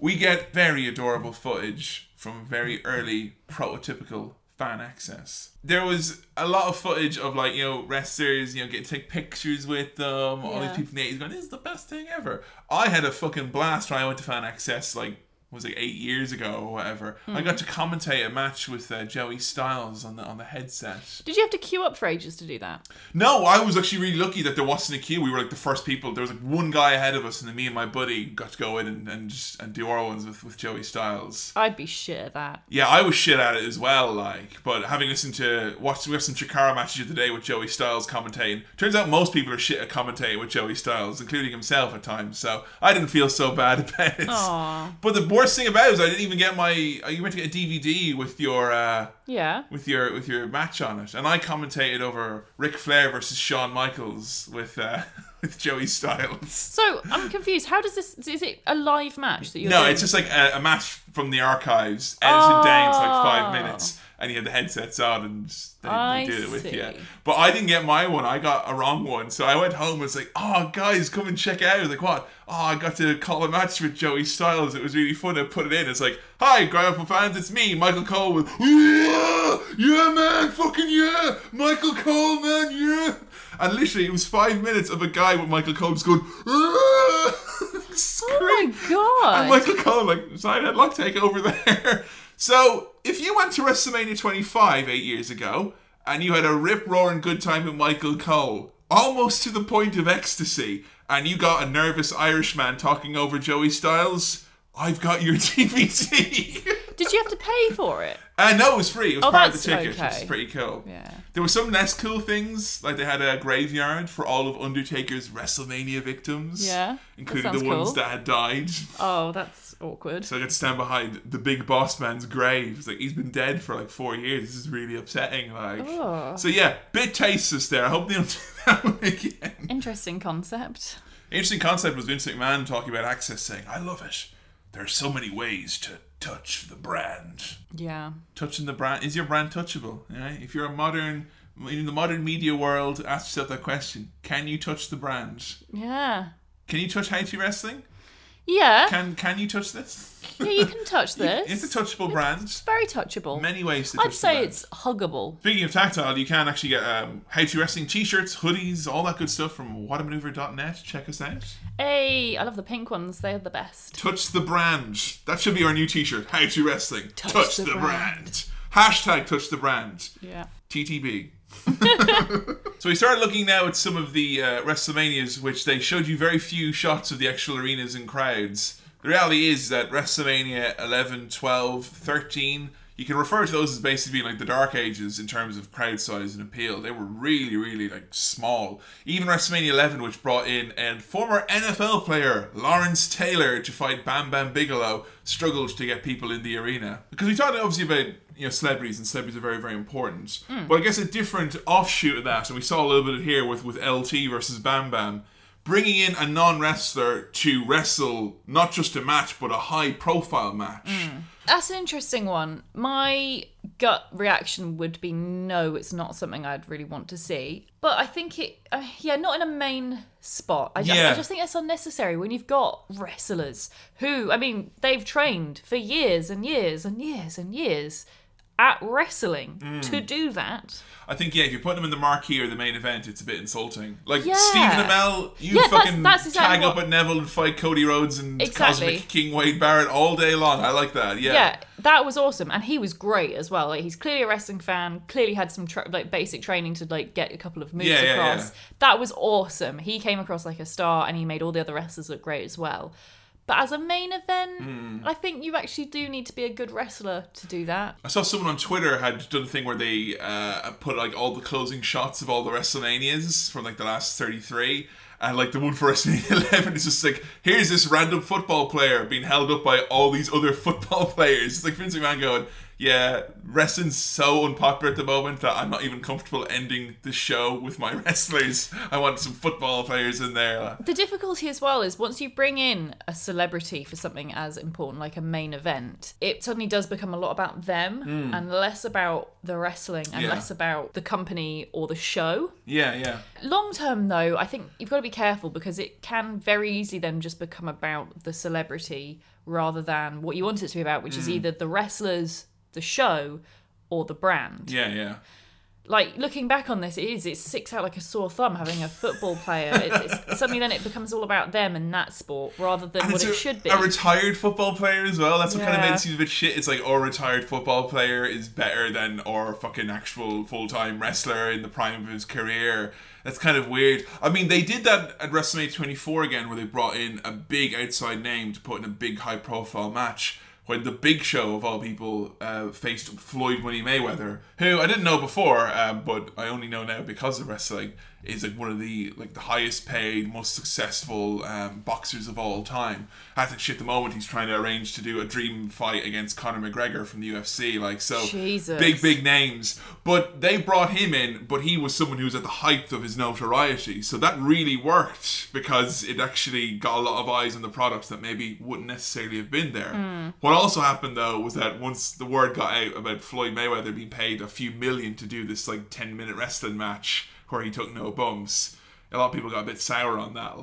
I think you've got to think as well about the overarching story you're telling with these matches. This is the really good thing about wrestling is that it does have this narrative of wrestlers. They have their whole story. They come in, they face opponents, blah, blah, blah, and then eventually they retire. But new guys come in, they face old opponents. Yeah. There is this kind of circular thing that just goes round and round. It's nice and complete, and it tells a really easy story. And I think sometimes celebrities can digress from that. That's true, because other than the time where Floyd Mayweather guest hosted Raw and scowled at the Big Show, that kind of story didn't really ever have any more legs to it. It's a one night thing. Really. I can't see Mr. T, for example, and reignite his long No, because Roddy wouldn't let him.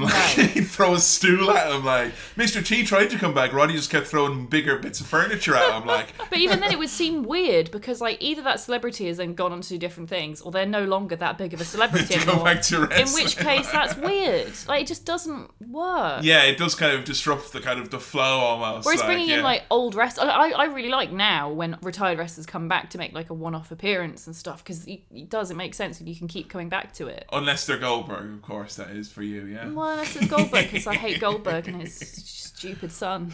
WrestleMania 13 is a really interesting one to look at. Again, it featured a match that we looked at in depth before, which was Bret and Stone Cold Steve Austin from How to Steve Austin. We're looking at the rise of the rattlesnake. But that match was really important because you can see, those last few WrestleManias, how kind of cartoony and shitty and lame it was. Whereas here, you had blood, it was gritty. They had a phrase that they used, one of the talking heads talked about how it was everything that an old fan would want, because it was old school wrestling story being told about, you know, the hot, brash newcomer and the old veteran who doesn't want him to take his spot. And it was everything that new bloodthirsty fans wanted, because you had chair shots and hardcore brawling and blood everywhere. Steve Austin covered in blood, that's just a great image, isn't it? It's iconic. Yeah. It is, really is. One of those like iconic moments in wrestling, of which there are quite a few. Yeah, and Austin, they're talking here, really, the story with Austin was that Hogan helped them, you know, arrive, you know, build WrestleMania. But Austin certainly took it out of the gutter and made it something that was kind of culturally relevant again. And this is kind of the start of the Attitude Era at this point, isn't it? This is like one of the first WrestleManias of that time. I mean, depending on who you ask, if you asked me, because we started our podcast on it, WrestleMania 14 is the start of the Attitude Era, but there was definitely a lot of it coming from years previous. WrestleMania 14 had Austin winning his championship, and again, more celebrity involvement. It was Mike Tyson. And Mike Tyson is probably one of the most important celebrities they've ever brought in for WrestleMania of all time. How so? In January of 1998, which would have been 2 months before this WrestleMania, they were actually considering to cancel Raw's War. Like, Monday Night Raw was going to get cancelled because the ratings were shitty. No one was watching it as much, and the advertisers weren't paying as much money, so they were going to cancel it. So Vince McMahon literally put his hands into his extra deep, long pockets and pulled out all the coins from behind the sofa. Remortgaged his house. He paid a fucking crazy amount of money for Mike Tyson, apparently. How much? I don't know the exact figure, but all I know is that Mike Tyson was going backwards and forwards between WWF and WCW. And WCW had unlimited money from Turner, who was their kind of parent company. They outbid WWF for everything, and Vince still got Mike Tyson. Jesus. It's kind of crazy, considering that he wasn't a boxer at that point in time. If you're someone who wants to maybe get into certain periods of wrestling, and the Attitude Era particularly, you might think, logically, the best place to start in the Attitude Era would be to go to the WrestleManias. Those are the big shows. Those will be the big storylines. Honestly, WrestleMania and Attitude Era, they don't mix. Really? Yeah, with the exception of one, which was WrestleMania 17, which marks the end of the Attitude Era. Every other one, WrestleMania 14, 15, WrestleMania 2000, like, as a WrestleMania, they are a bit weird. They're not really awesome at all. Particularly WrestleMania 15. And other than getting, you know, Rock and Austin at some of these ones, and of course then bringing in like things like the ladder matches and stuff, you don't really have a lot to hang your hat on. Just going through the numbers of WrestleMania then. Mm-hmm. So WrestleMania 2000 is WrestleMania 20. No, WrestleMania 2000 is WrestleMania 16.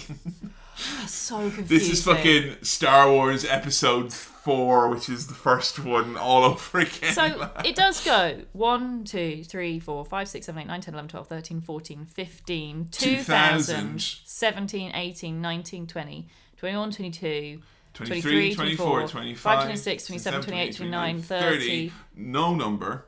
30, WrestleMania, WrestleMania 33. Yeah. WrestleMania 34. We're assuming. And also, logical. I kind of hope I'm going to start using emoji. Yes. You know, instead. Yeah. WrestleMania shrugging man. Yeah. I think. Wait, WrestleMania eggplant. WrestleMania whale. The whale would make the best WrestleMania title, I think. WrestleMania wacky octopus. Like, that's just all kind of what I want to see. WrestleMania taco. Edge talks a little bit about with those ladder matches and stuff. He said that they set the bar too high.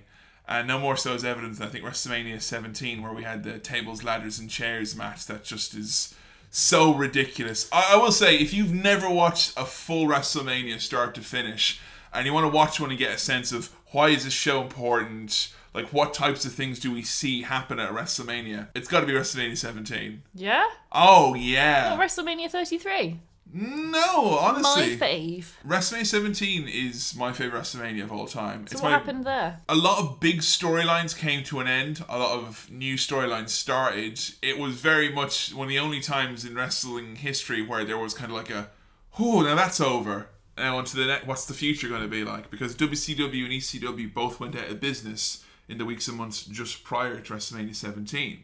So, you know, WrestleMania 2000, you had 3 major national companies. At WrestleMania 17, you've got one, and that one has bought one of the other ones. So it was a real, like, what the fuck's going to happen in wrestling now type of thing. You had big, awesome matches like Rock and Austin, TLC, Undertaker and Triple H.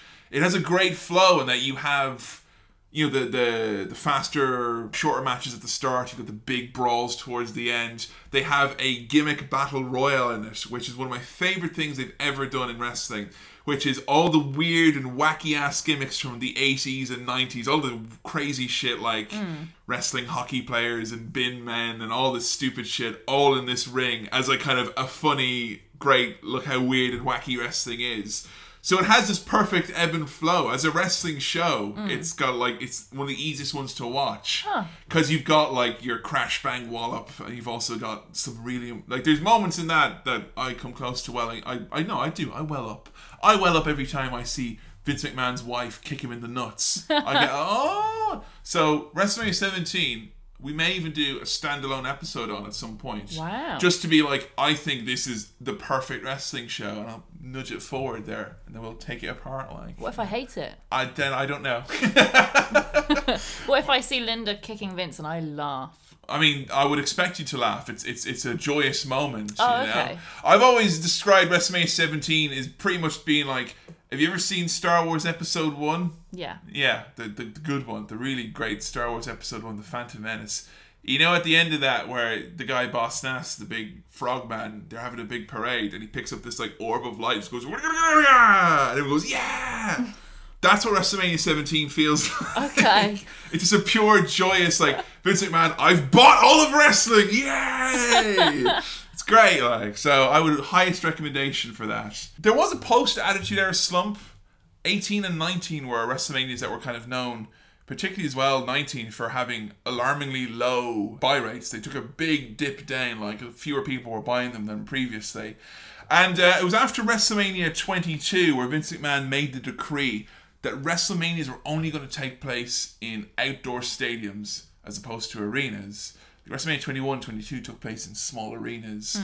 I've always wondered, you've only seen WrestleManias in big stadiums. The only ones I've seen since watching wrestling like, as live, yeah. So, I mean, what do you think here? Because they had a big chat with some of the performers and some of the fans and stuff about, like, what the pros and cons are of having your show in a stadium as opposed to an arena. Arena all the way, assuming that arena is the one that's inside. Yes, I know it's confusing. Like a stadium and arena sounds like interchangeable words. Fucking same like thing. Dad and father, but I don't know. they've got very... Film and movie, no, No. it's one or the other. So, yeah, arenas, I think, are my favourite. And the reason for that is the same as a reason of a lot of wrestlers gave when asked which they preferred, which is the sound.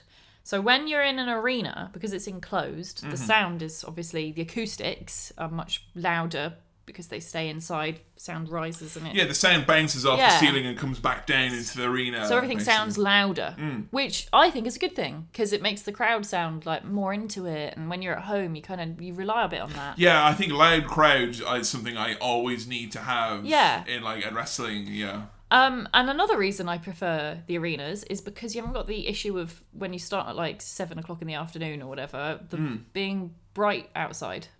See, some people like that. I think I was trying to add about that. He likes the sun setting and stuff like that. As wrestlers coming out and the sun is setting, it's like you're getting to the more serious matches. The sun is going down and stuff. I mean, yeah, to an extent, some matches, I kind of get that. But for the whole show because some of them have been like, I remember a couple of years back where Bray Wyatt had his he came out in the middle of the day. That's bad planning. You've got to think about your wrestlers, who they are, what their entrances kind of rely on. Anything with fireworks or lights needs to be done in the dark. Yeah, that's true. just the way of things. Like Naomi's entrance, if it had been done in the middle of the fucking day, would be shit. Yeah, it's true, yeah. I mean, I think there's arguments to be made for both. I certainly think one of the most... annoying things about it being in that stadium is the fact that the crowds don't become united as one, if you know what I mean. Right. Like, you will have pockets of people over here chanting this one thing, pockets over there chanting something else. Like, at the last couple of WrestleManias when you've had, like, over 80,000 people spread out, no one's going to really know what's going on. And I remember when I was at WrestleMania 25 and they had, Michaels versus The Undertaker, one half of the arena we were chanting for Shawn Michaels and the other half was Undertaker, and like the whole night it never stopped. At one point pockets over there would be Jewel chanting, over here Jewel chanting, but you didn't actually get to hear that because it was in this giant ass room. I'm sure some people really like that fact. Like people who find chants really annoying would probably prefer that. Yeah, it'd probably be hard to get Tyler Bate chant going, you know. No, that would never work. Infuriating the American fans. So another thing I've wondered about indoor versus outdoor stadiums versus arenas is the view, because I know a lot of fans this year couldn't see anything because they were, one, so far away, and two, smack behind a big pillar. It's funny, that's happened like at so many WrestleManias. Does that happen in the indoor ones as much, would you say? No, because the indoor ones don't have the problem of having to deal with rigging and the lights above the actual wrestling ring. Right. So if you're in an indoor building, you can use the rigging on the top of the ceiling to put down... I mean, WWE have always got this ridiculous, like, massive constructs with all these lights and all this stuff, and the screens and all that. You can't just hang it from thin air. So what they do instead is they'll put up, like, kind of 4 pillars and then, like, dangle the things from inside of that. But the problem is those 4 pillars have to be so big to support it that you end up with people with obscured view. Yeah. What's annoying about that is that anytime you buy tickets to, 99% of shows, if you go to the theatre to take in a show, you'll be told if you've got an obscured view or not. And if you're someone who's spending a couple of grand to go on your yearly holiday and go to WrestleMania and you're sat in front of a giant pole the whole time, I do think they owe it to you to at least tell you either beforehand or make it so the people who are in those seats have got a kick-ass screen right there and it's made up to them in some way, shape or form. Because that's the other thing. If you're in front of a pole, that probably means you're diagonal to the ring, which means you're not going to get to see a screen either. Because you're going to have the turnbuckle in the way as well. So, I mean, it could be worse. There's people at WrestleMania 24 who were complaining about, obscured view, but that same year there was a massive mishap with, like, fireworks catching fire to part of the banners and, like, falling down on people and stuff. God. Yeah, this year as well, Taker's pyro set fire to the stage as well. Like, there's been a few instances of, like, pyro mishaps and stuff. Jesus. No one's been seriously hurt, but, yeah, I think... particularly this year's WrestleMania, which they spent $5 million on that set. Wow. It's the most they've ever spent. There is kind of now this idea that it's like, I think that they care more about an awesome looking set than the 20 or 40 fans who aren't going to see. They can send them a free t-shirt or whatever and they'll probably... because they've gotten away with it in the past. People kick up a fuss, WWE give them something nice, they go, oh, that's okay, I got tickets to a Raw or...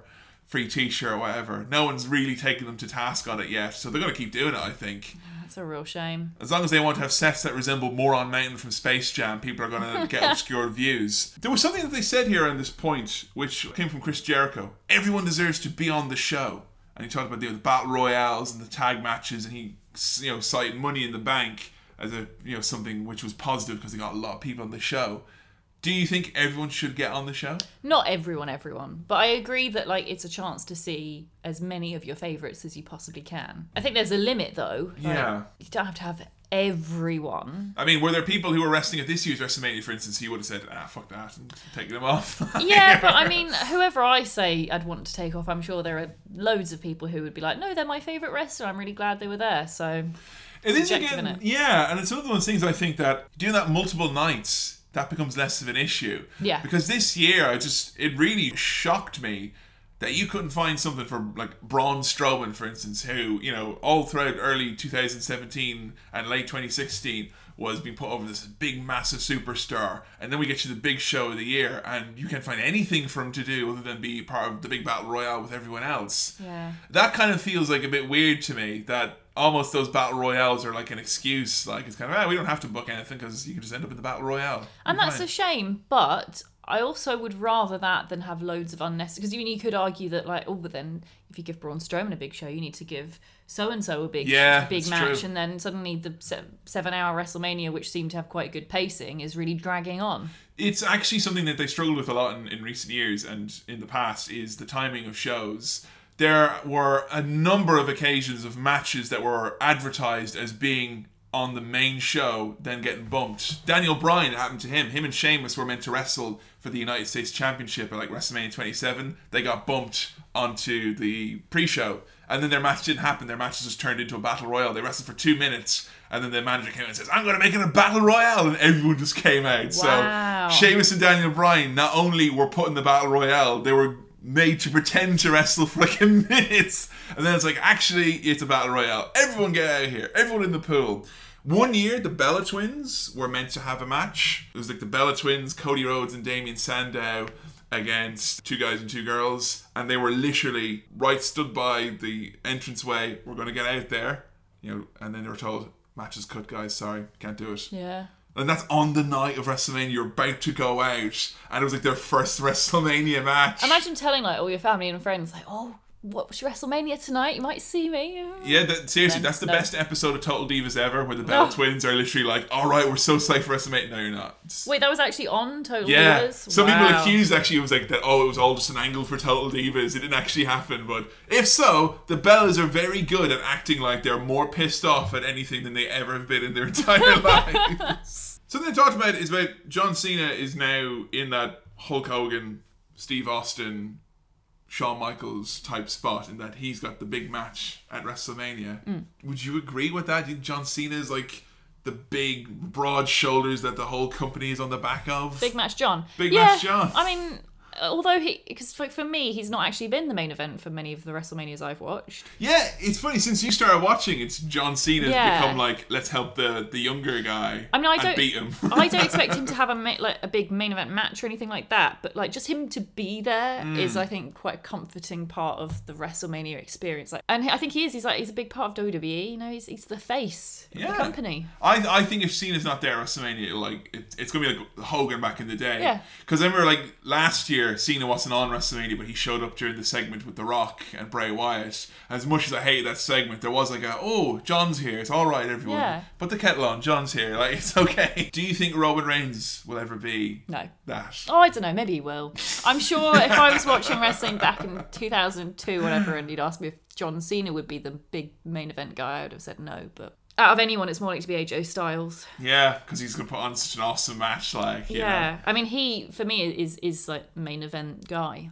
But he's not got the face of the company in the way that John Cena just is so naturally good at that. Yeah, that's true. I mean, another person as well, and I think this is what's quite interesting, is that oftentimes you'll be watching WrestleMania and it's like, this is a big WrestleMania moment. This is something that's going to be in video packages for years.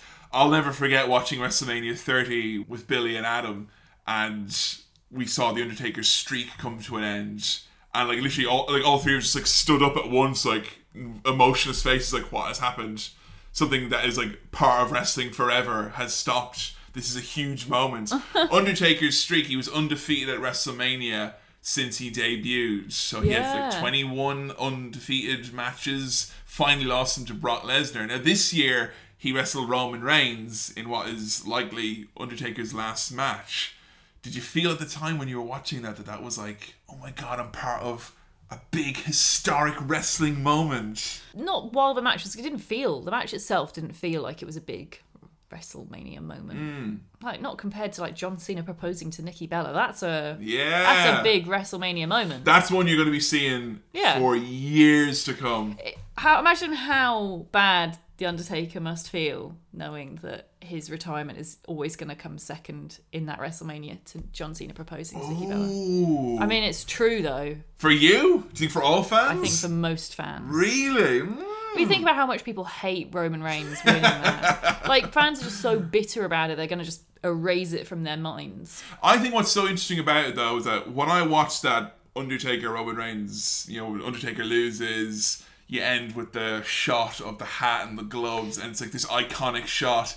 I remember sitting there thinking, I was like, I don't believe this. Surely this isn't it. No. But you know what? Give it a year, and if Undertaker's gone, and they'll show that footage. Then it will feel. With a music video, and people going, and he gave everything to this bit. And the goosebumps will be there. It's the same thing when Lesnar beat Undertaker. It was this weird, chilling moment. We all were just like, this just doesn't feel right. Yeah, but that at least made sense because it was Brock Lesnar. Yeah. And he's such a monster. And he had Paul Heyman the whole way being like, 'cause he can make any angle seem epic. Like a big moment, I think if Paul Heyman had been there for this Undertaker retirement, it would have felt quite epic. Yeah, I think it's just more to the point that like with Hogan and Andre, Yeah, it can be made if to seem- WWE want to make something to be a moment, they can do it. and they can easily do it because no one's going to call them to task on it. And you know what? Next year they'll be talking like Roman Reigns and The Undertaker fucking falling around the ring post hip surgery was the most epic shit ever. And I'll probably be there going, yeah, the big dog. Ooh, fucking raw, you know? I'll buy that shit. WrestleMania in recent years has been interesting how they've done it. It has, up until, you know, this year we talked a little bit about Goldberg, but in a lot of the recent years it was all about bringing someone back. A couple of years it was let's bring back The Rock, and they got a huge jump in their buy rates. The Rock returning to wrestle was like their highest rated WrestleMania of all time in terms of pay-per-view buys. Then they brought back Batista one year, and then like Brock Lesnar comes back, and you said you like seeing these part-timers come back, and this year it felt like, you know, the plan wasn't originally for Goldberg to be there, but he ended up being there at WrestleMania. Do you want to see more of these kind of part-timers coming back? It's been very interesting to me doing this podcast. Like, I like it from that respect because it's not like they're coming in, I don't know who they are and I never will. They come in and it means we get to talk about them. I get to learn more about a bit of wrestling I didn't know about previously. So even though obviously I've made so many comments about how much I hate Goldberg, it was kind of cool to see him come back and see how he has changed. I mean, we're going to be doing How to Goldberg really soon. But I think it will be interesting kind of comparing him now to back then. And like things like the Hardys coming back this year. Yeah, that gets true. That was a big kind and of I know nothing about nostalgia the Hardys, really. I mean, I've seen the Delete thing, the one that everyone likes. That one video. But like, you know, I don't know anything about them outside of that. But it was still really cool to see them come in and get this big spot and all the old fans being like, holy shit, it's them. Ah. Can you, as a new fan, live vicariously through a nostalgic old fan then, you think? With certain wrestlers, yes. Like the Hardys, who are still so beloved in wrestling fans' minds, definitely. I think still things like the NWO, if they came back, that would be weird. Because I guess you're probably going to be excited if it's someone who's actually going to be able to wrestle, I'm guessing. Yeah, like if they actually wrestle, if it's someone who is, you know, cool. They're not. The only thing they're wrestling is personal demons. Yeah. You know?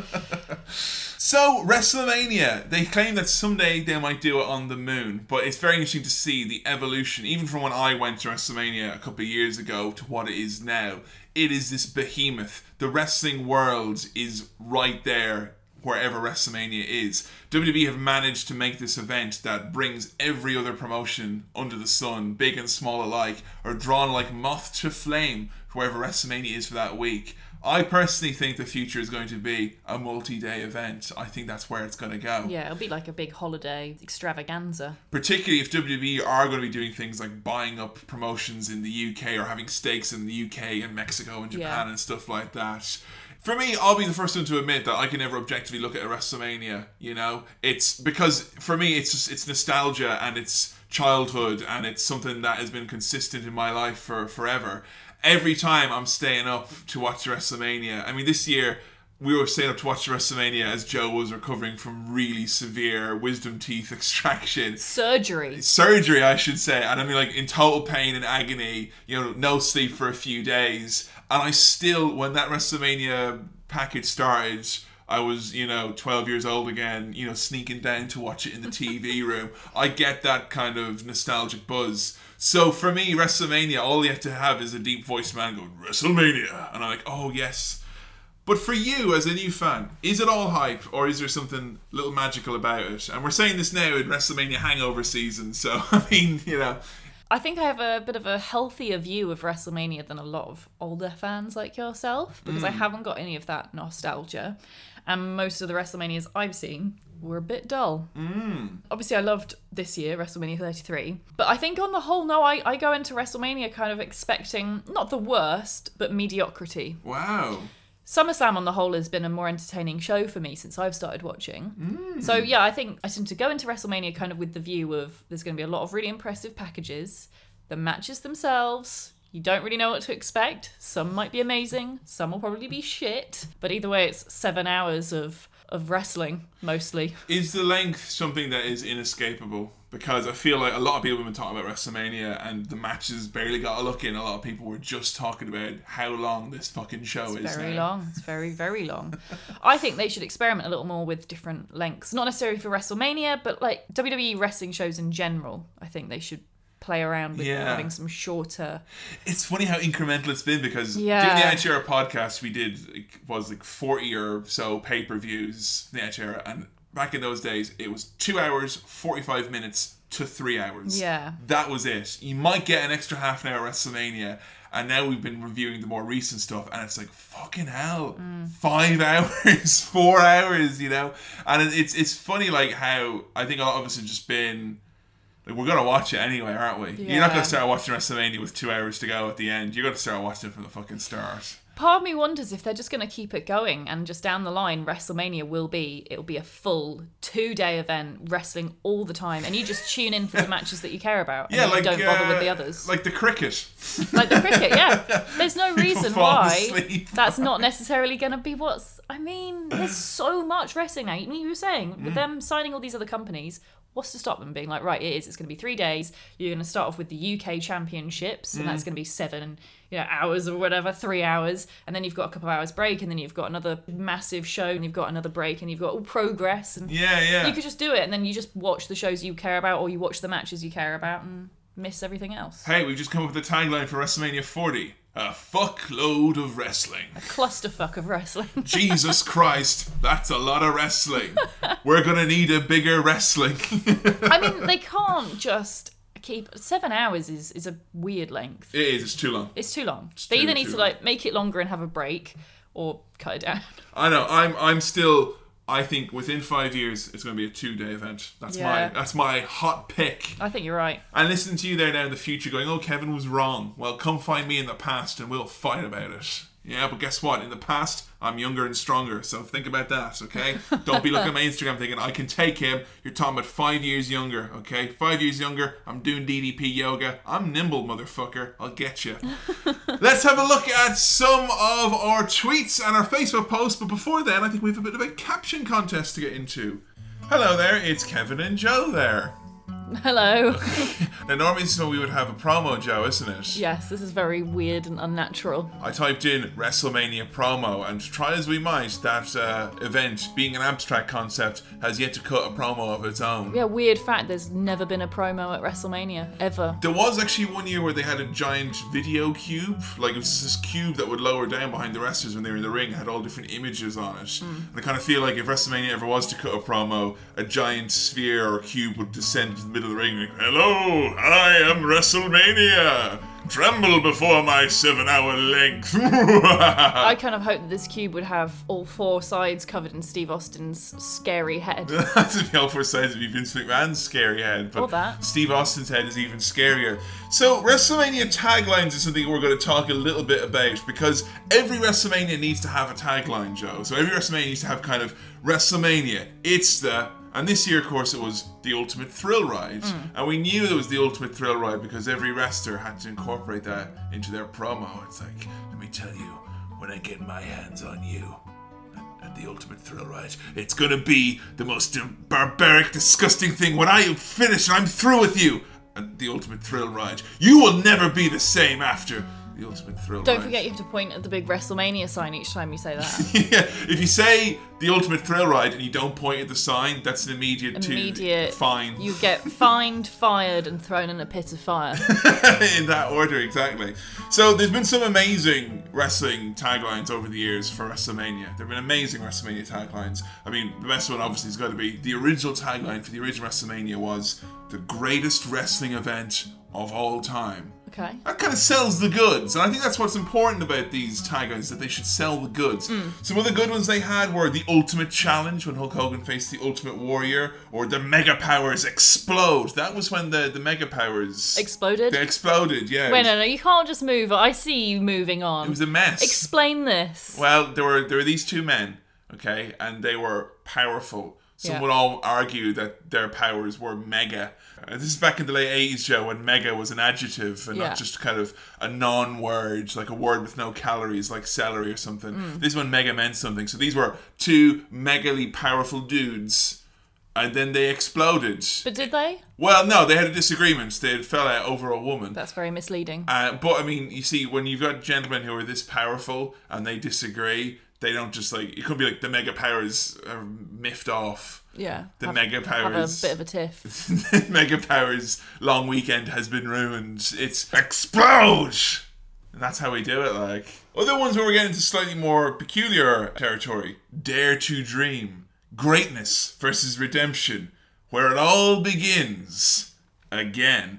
Now, those are some of maybe the good ones, okay? I mean, Ultimate Thrill Ride, what did you think of that one this year? Were you, I mean, as a tagline, fine. As a way to tie it into some slightly clumsy marketing, not a fan. And also as well, I think it was doubly bad when we realised that, because like SummerSlam like 2 years ago had also an Ultimate Thrill Ride vibe. They were all on roller coasters and such. Yeah. So they've already used that, haven't they? It just doesn't seem that linked to wrestling. Not really, no. Like, wrestling is not like a roller coaster. Unless the wrestling is going to happen on a roller coaster. Like maybe one of those, those gravity machines and they spin around and stick to the edge and you have them fighting in one of those. Okay, so my idea is that next year WrestleMania will be held in Blackpool Pleasure Beach. WrestleMania Bumper Cars! That'd be great. Do you call them bumper cars here or dodgems? Either. It's interchangeable. Depends where you go. Alright, some of our weird WWE WrestleMania taglines from way back when. The biggest WrestleMania under the sun. And of course, one of my favourite ones, Friendship Torn Apart. Aww. That I feel like that should have been the tagline for WrestleMania this year, but with Kevin Owens and Chris Jericho. Friendship torn apart. It's appropriate. The idea of like kind of bringing that real kind of dun dun dun dun dun dun, the really happy music they had. WrestleMania. Friendship torn apart. They could have the whole montage of just loads of friendships being ruined. There's lots of ones get ruined, of course. That's all wrestling is friendships being ruined in a physical atmosphere. Okay, here are some of the really terrible ones. Heat. Get all fired up. That's what people wanted those days. I mean, I understand if that's something to do with like Kane. Was Kane at that one? No, that's literally the year before Kane debuted. Oh. We had so maybe it was like a premonition. All Day Long. So this is the one where Kane debuted? All Day Long was 2 years after Kane debuted. Oh. So yeah, unfortunately they're not like if you're trying to go, Da Vinci Code, angels and demons on me. Get out of there with your mullet, Tom Hanks, because you're not solving the mystery that way. They don't all spell out a big long sentence, if that's what you're wondering. All 33 taglines. All Day Long's a bit of shit as a tagline. It is, and I was always trying to figure out, like, All Day Long, because that's an Attitude Era one as well. Don't emphasise the fact that WrestleMania is too long. We all know it goes on for fucking all day. All day long. It's like, WrestleMania, just set aside your whole day because you know it's going to take at least 7 hours. WrestleMania 34, all day long, and all night long as well, and a bit of the morning. WrestleMania, 7 hours long. That should be the tagline. WrestleMania 34, Ara lads, are you sure now? That's all day long now, come on. Well, all day long, right? This is what I found quite strange, because that was an Attitude Era one. It was for WrestleMania 2000. That was the WrestleMania that happened in 2000, not like WrestleMania in the future that I've somehow seen, 2,000 years into the future. It's not. But the reason it was called All Day Long, as opposed to All Night Long, which is that's like a sexy phrase, like all night long. Yeah, all night long, I get. That sounds kind of cool. All Day Long was because before WrestleMania was on, they had a marathon showed all of WrestleMania on telly. So all day long, the idea was that you watched all of the WrestleMania marathon. Oh. And then you were like, oh. And you watched the new WrestleMania as well after that.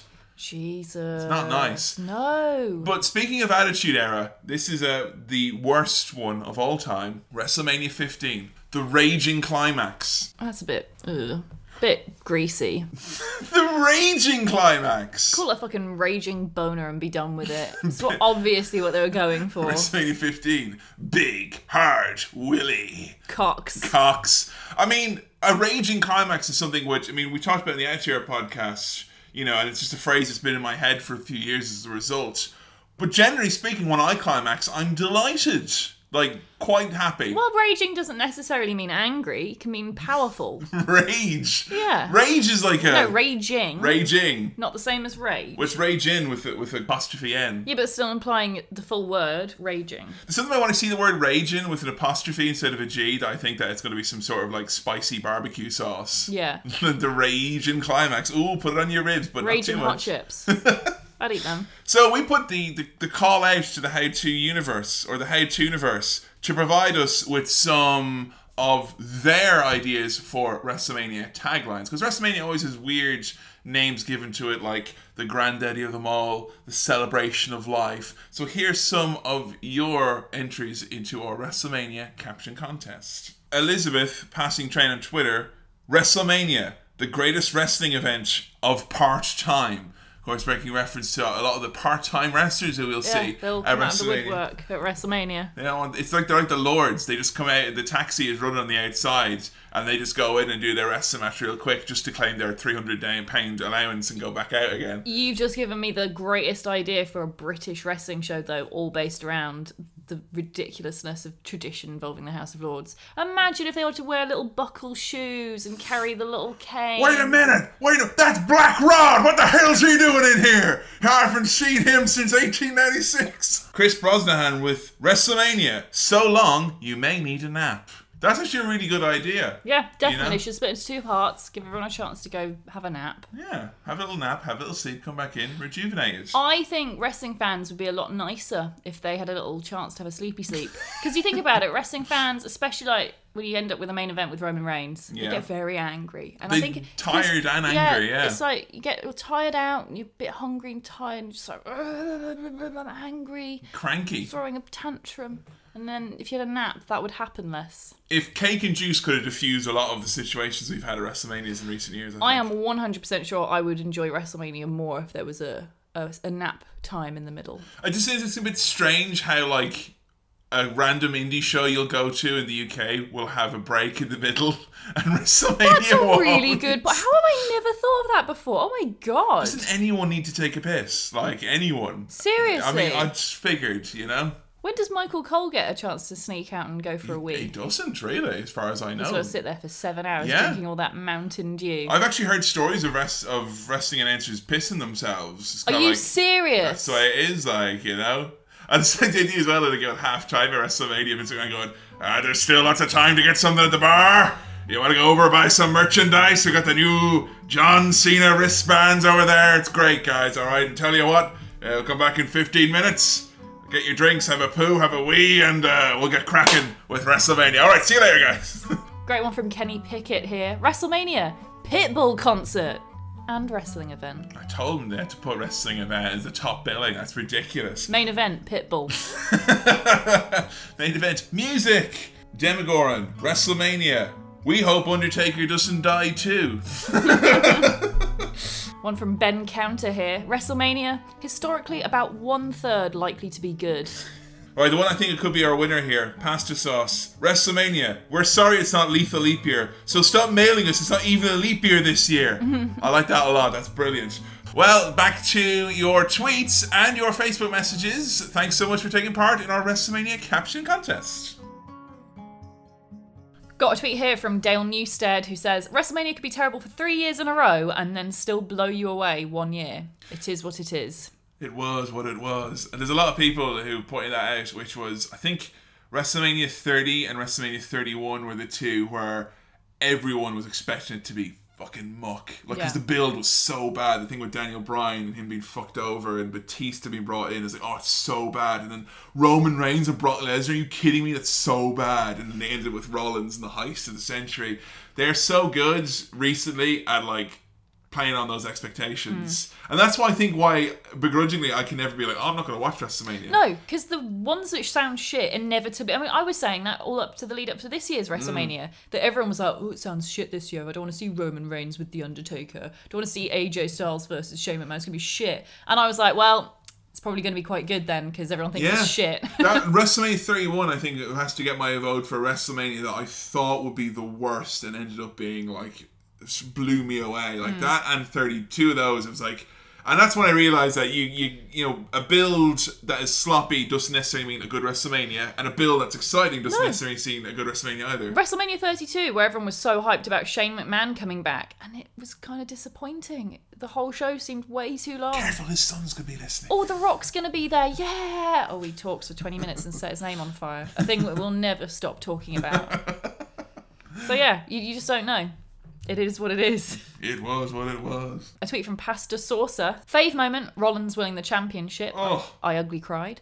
Least fave, modern day rock segments. Snooze. Oh boy. I feel very blessed that we didn't get a rock segment this year. Yeah, honestly, I was really scared. It was kind of like, do you ever have a party and you're like, oh geez, that dickhead is going to fucking show. It's like that. I was like, I'm enjoying WrestleMania. We're having a nice time. Don't come here, Rock. And worse, I was worried that like the New Day would take over as his kind of role of doing that kind of slightly too long over the top promo. And they didn't. No. Good boys. Very reserved boys. Yeah. Tweet from Sean Somerville now. It may or may not always be the best show, but it always looks like the big deal they hype it up to be. Absolutely, and I think it's goes without saying that every year, now it's not about pay-per-view buys. It's about network subscriptions. And I think that's something which will be interesting to see as the years go on. Are they going to effectively be able to turn the people who watch WrestleMania for free, because it's been free for the last 2 years if you get your free month. Yeah. How many of those can they convert into actual long-term network subscribers?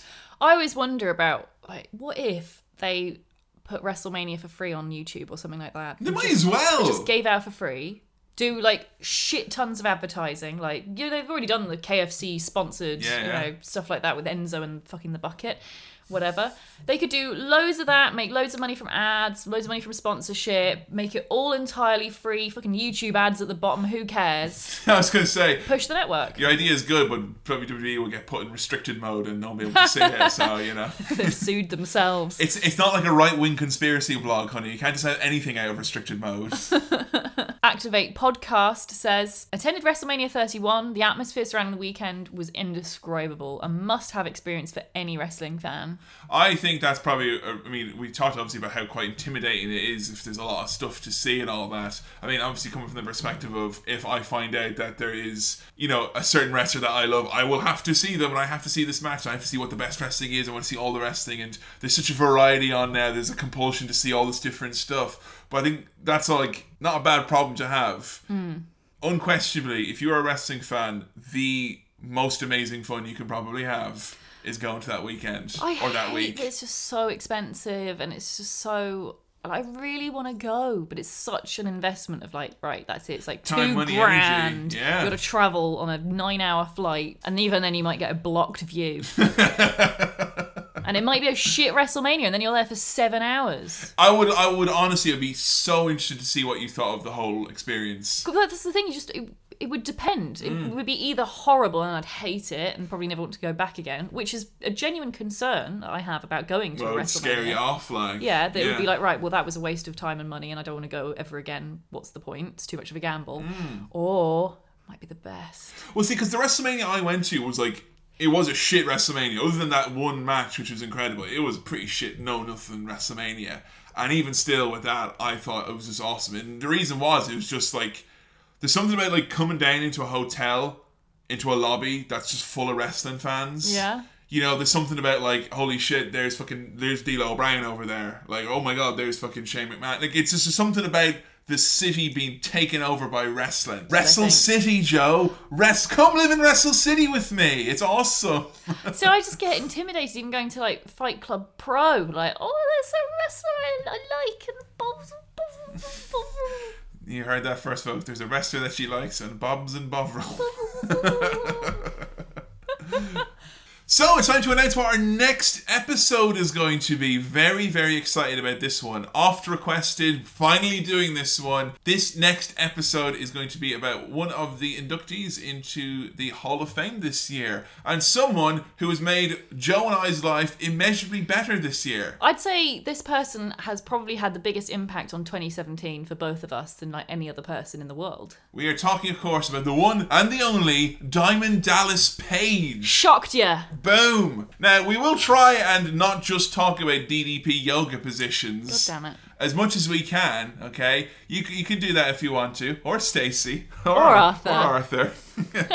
Keep looking at me. But we're going to be looking at the very interesting career of one Diamond Dallas Page. We're going to have a chance to look at the new DDP documentary that's available from WWE Home Video. We're going to be looking at some of Diamond Dallas Page's great matches and maybe some of his not so favourable moments in WWE. It's something which is really going to be interesting to talk about because he is someone who has had Probably the most unique career out of anyone we've talked about on How to Wrestling so far. What's going to be most interesting for me in this is that for the first time, this is someone who I actually know a fair bit about, like his life outside of wrestling. Yeah. He's popped up on all these different things that I've seen, all these documentaries, like his influence on Jake the Snake Roberts, his influence on like Scott Hall. He's had this huge, massive impact on like all these people. And I've heard so much about him, and obviously I'm familiar with DDP Yoga. You've not actually seen him wrestle? Literally never seen him wrestle.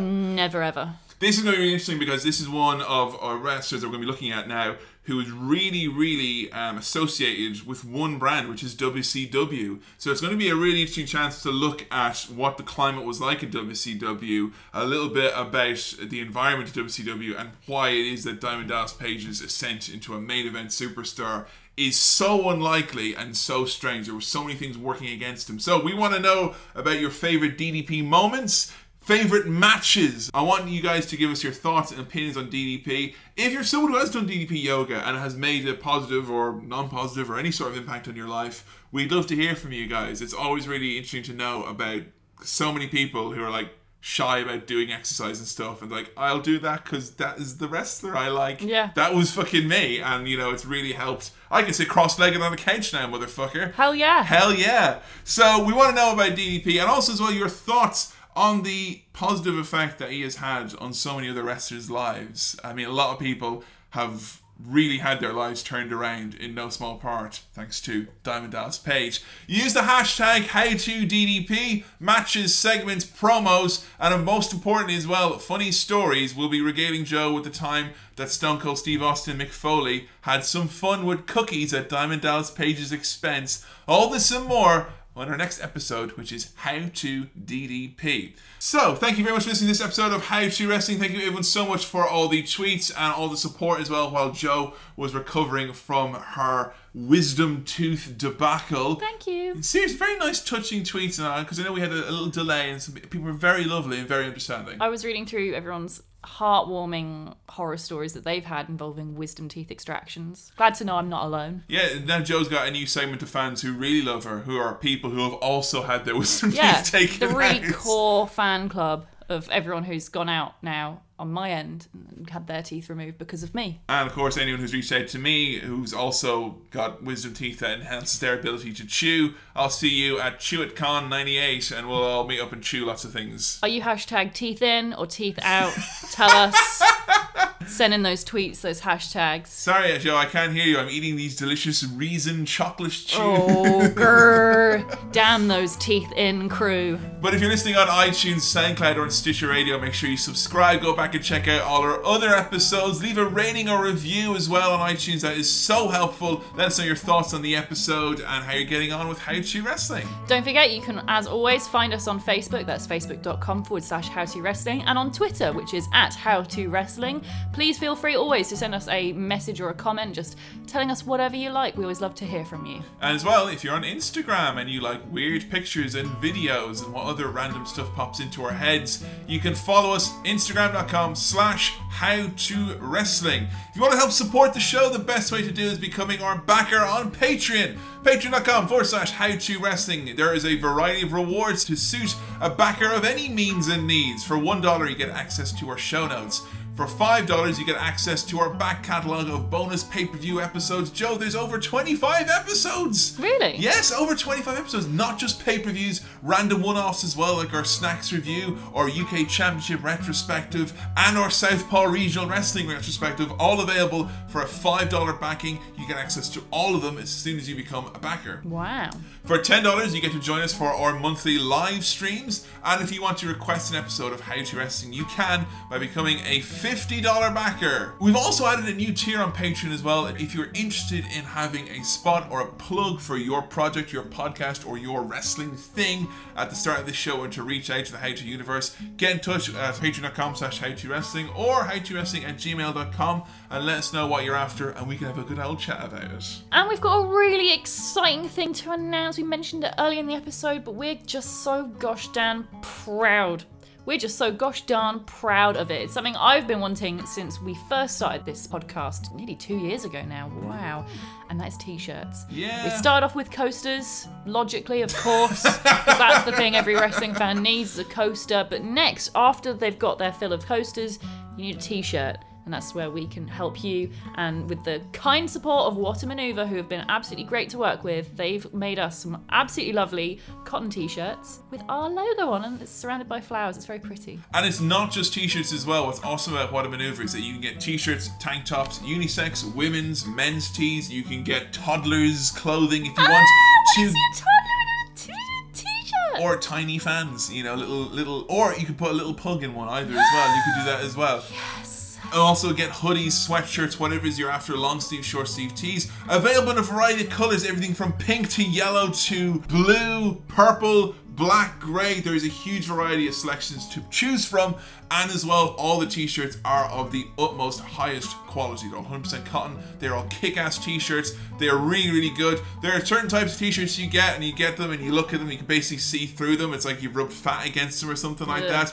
These are the type of t-shirts that you could form a rope out of and escape Vince McMahon's house if he, captured you or something like that. I imagine that Vince McMahon would do that. He'd capture children. I'm intrigued that you went with Vince McMahon, not like Brock Lesnar or someone. Yeah, no one's getting on that compound. He's not going to capture anyone on that compound. He broke into Sable's house. Yeah, her house, not his. Fair. If you want to get them, they're available from whatamaneuver.net. You can find our store there. Just search for How To Wrestling. T-shirts are available to be shipped worldwide and start at $22 plus shipping. That's going to do it for this episode of How To Wrestling. Thank you everyone who has tweeted in letting us know your thoughts on this topic, How To WrestleMania. We look forward greatly to hearing your thoughts on Diamond Dallas Page. Don't forget, use the hashtag HowToDDP or check out our Facebook page where there will be a thread there as well. And if you get yourself your t-shirt from What a Maneuver, take a picture of it, send it to us, we'll retweet it. Let us know if you've gotten yours. We can't wait to see the How To universe looking fly in some What a Maneuver t-shirts. It's widely acknowledged we have the best looking fans with the best taste in apparel. Absolutely, and that's why our t-shirts are available from whatamaneuver.net. It's a goodbye from me, Kevin. And a goodbye from me, Joe. And we'll see you next time for How To DDP. DDP.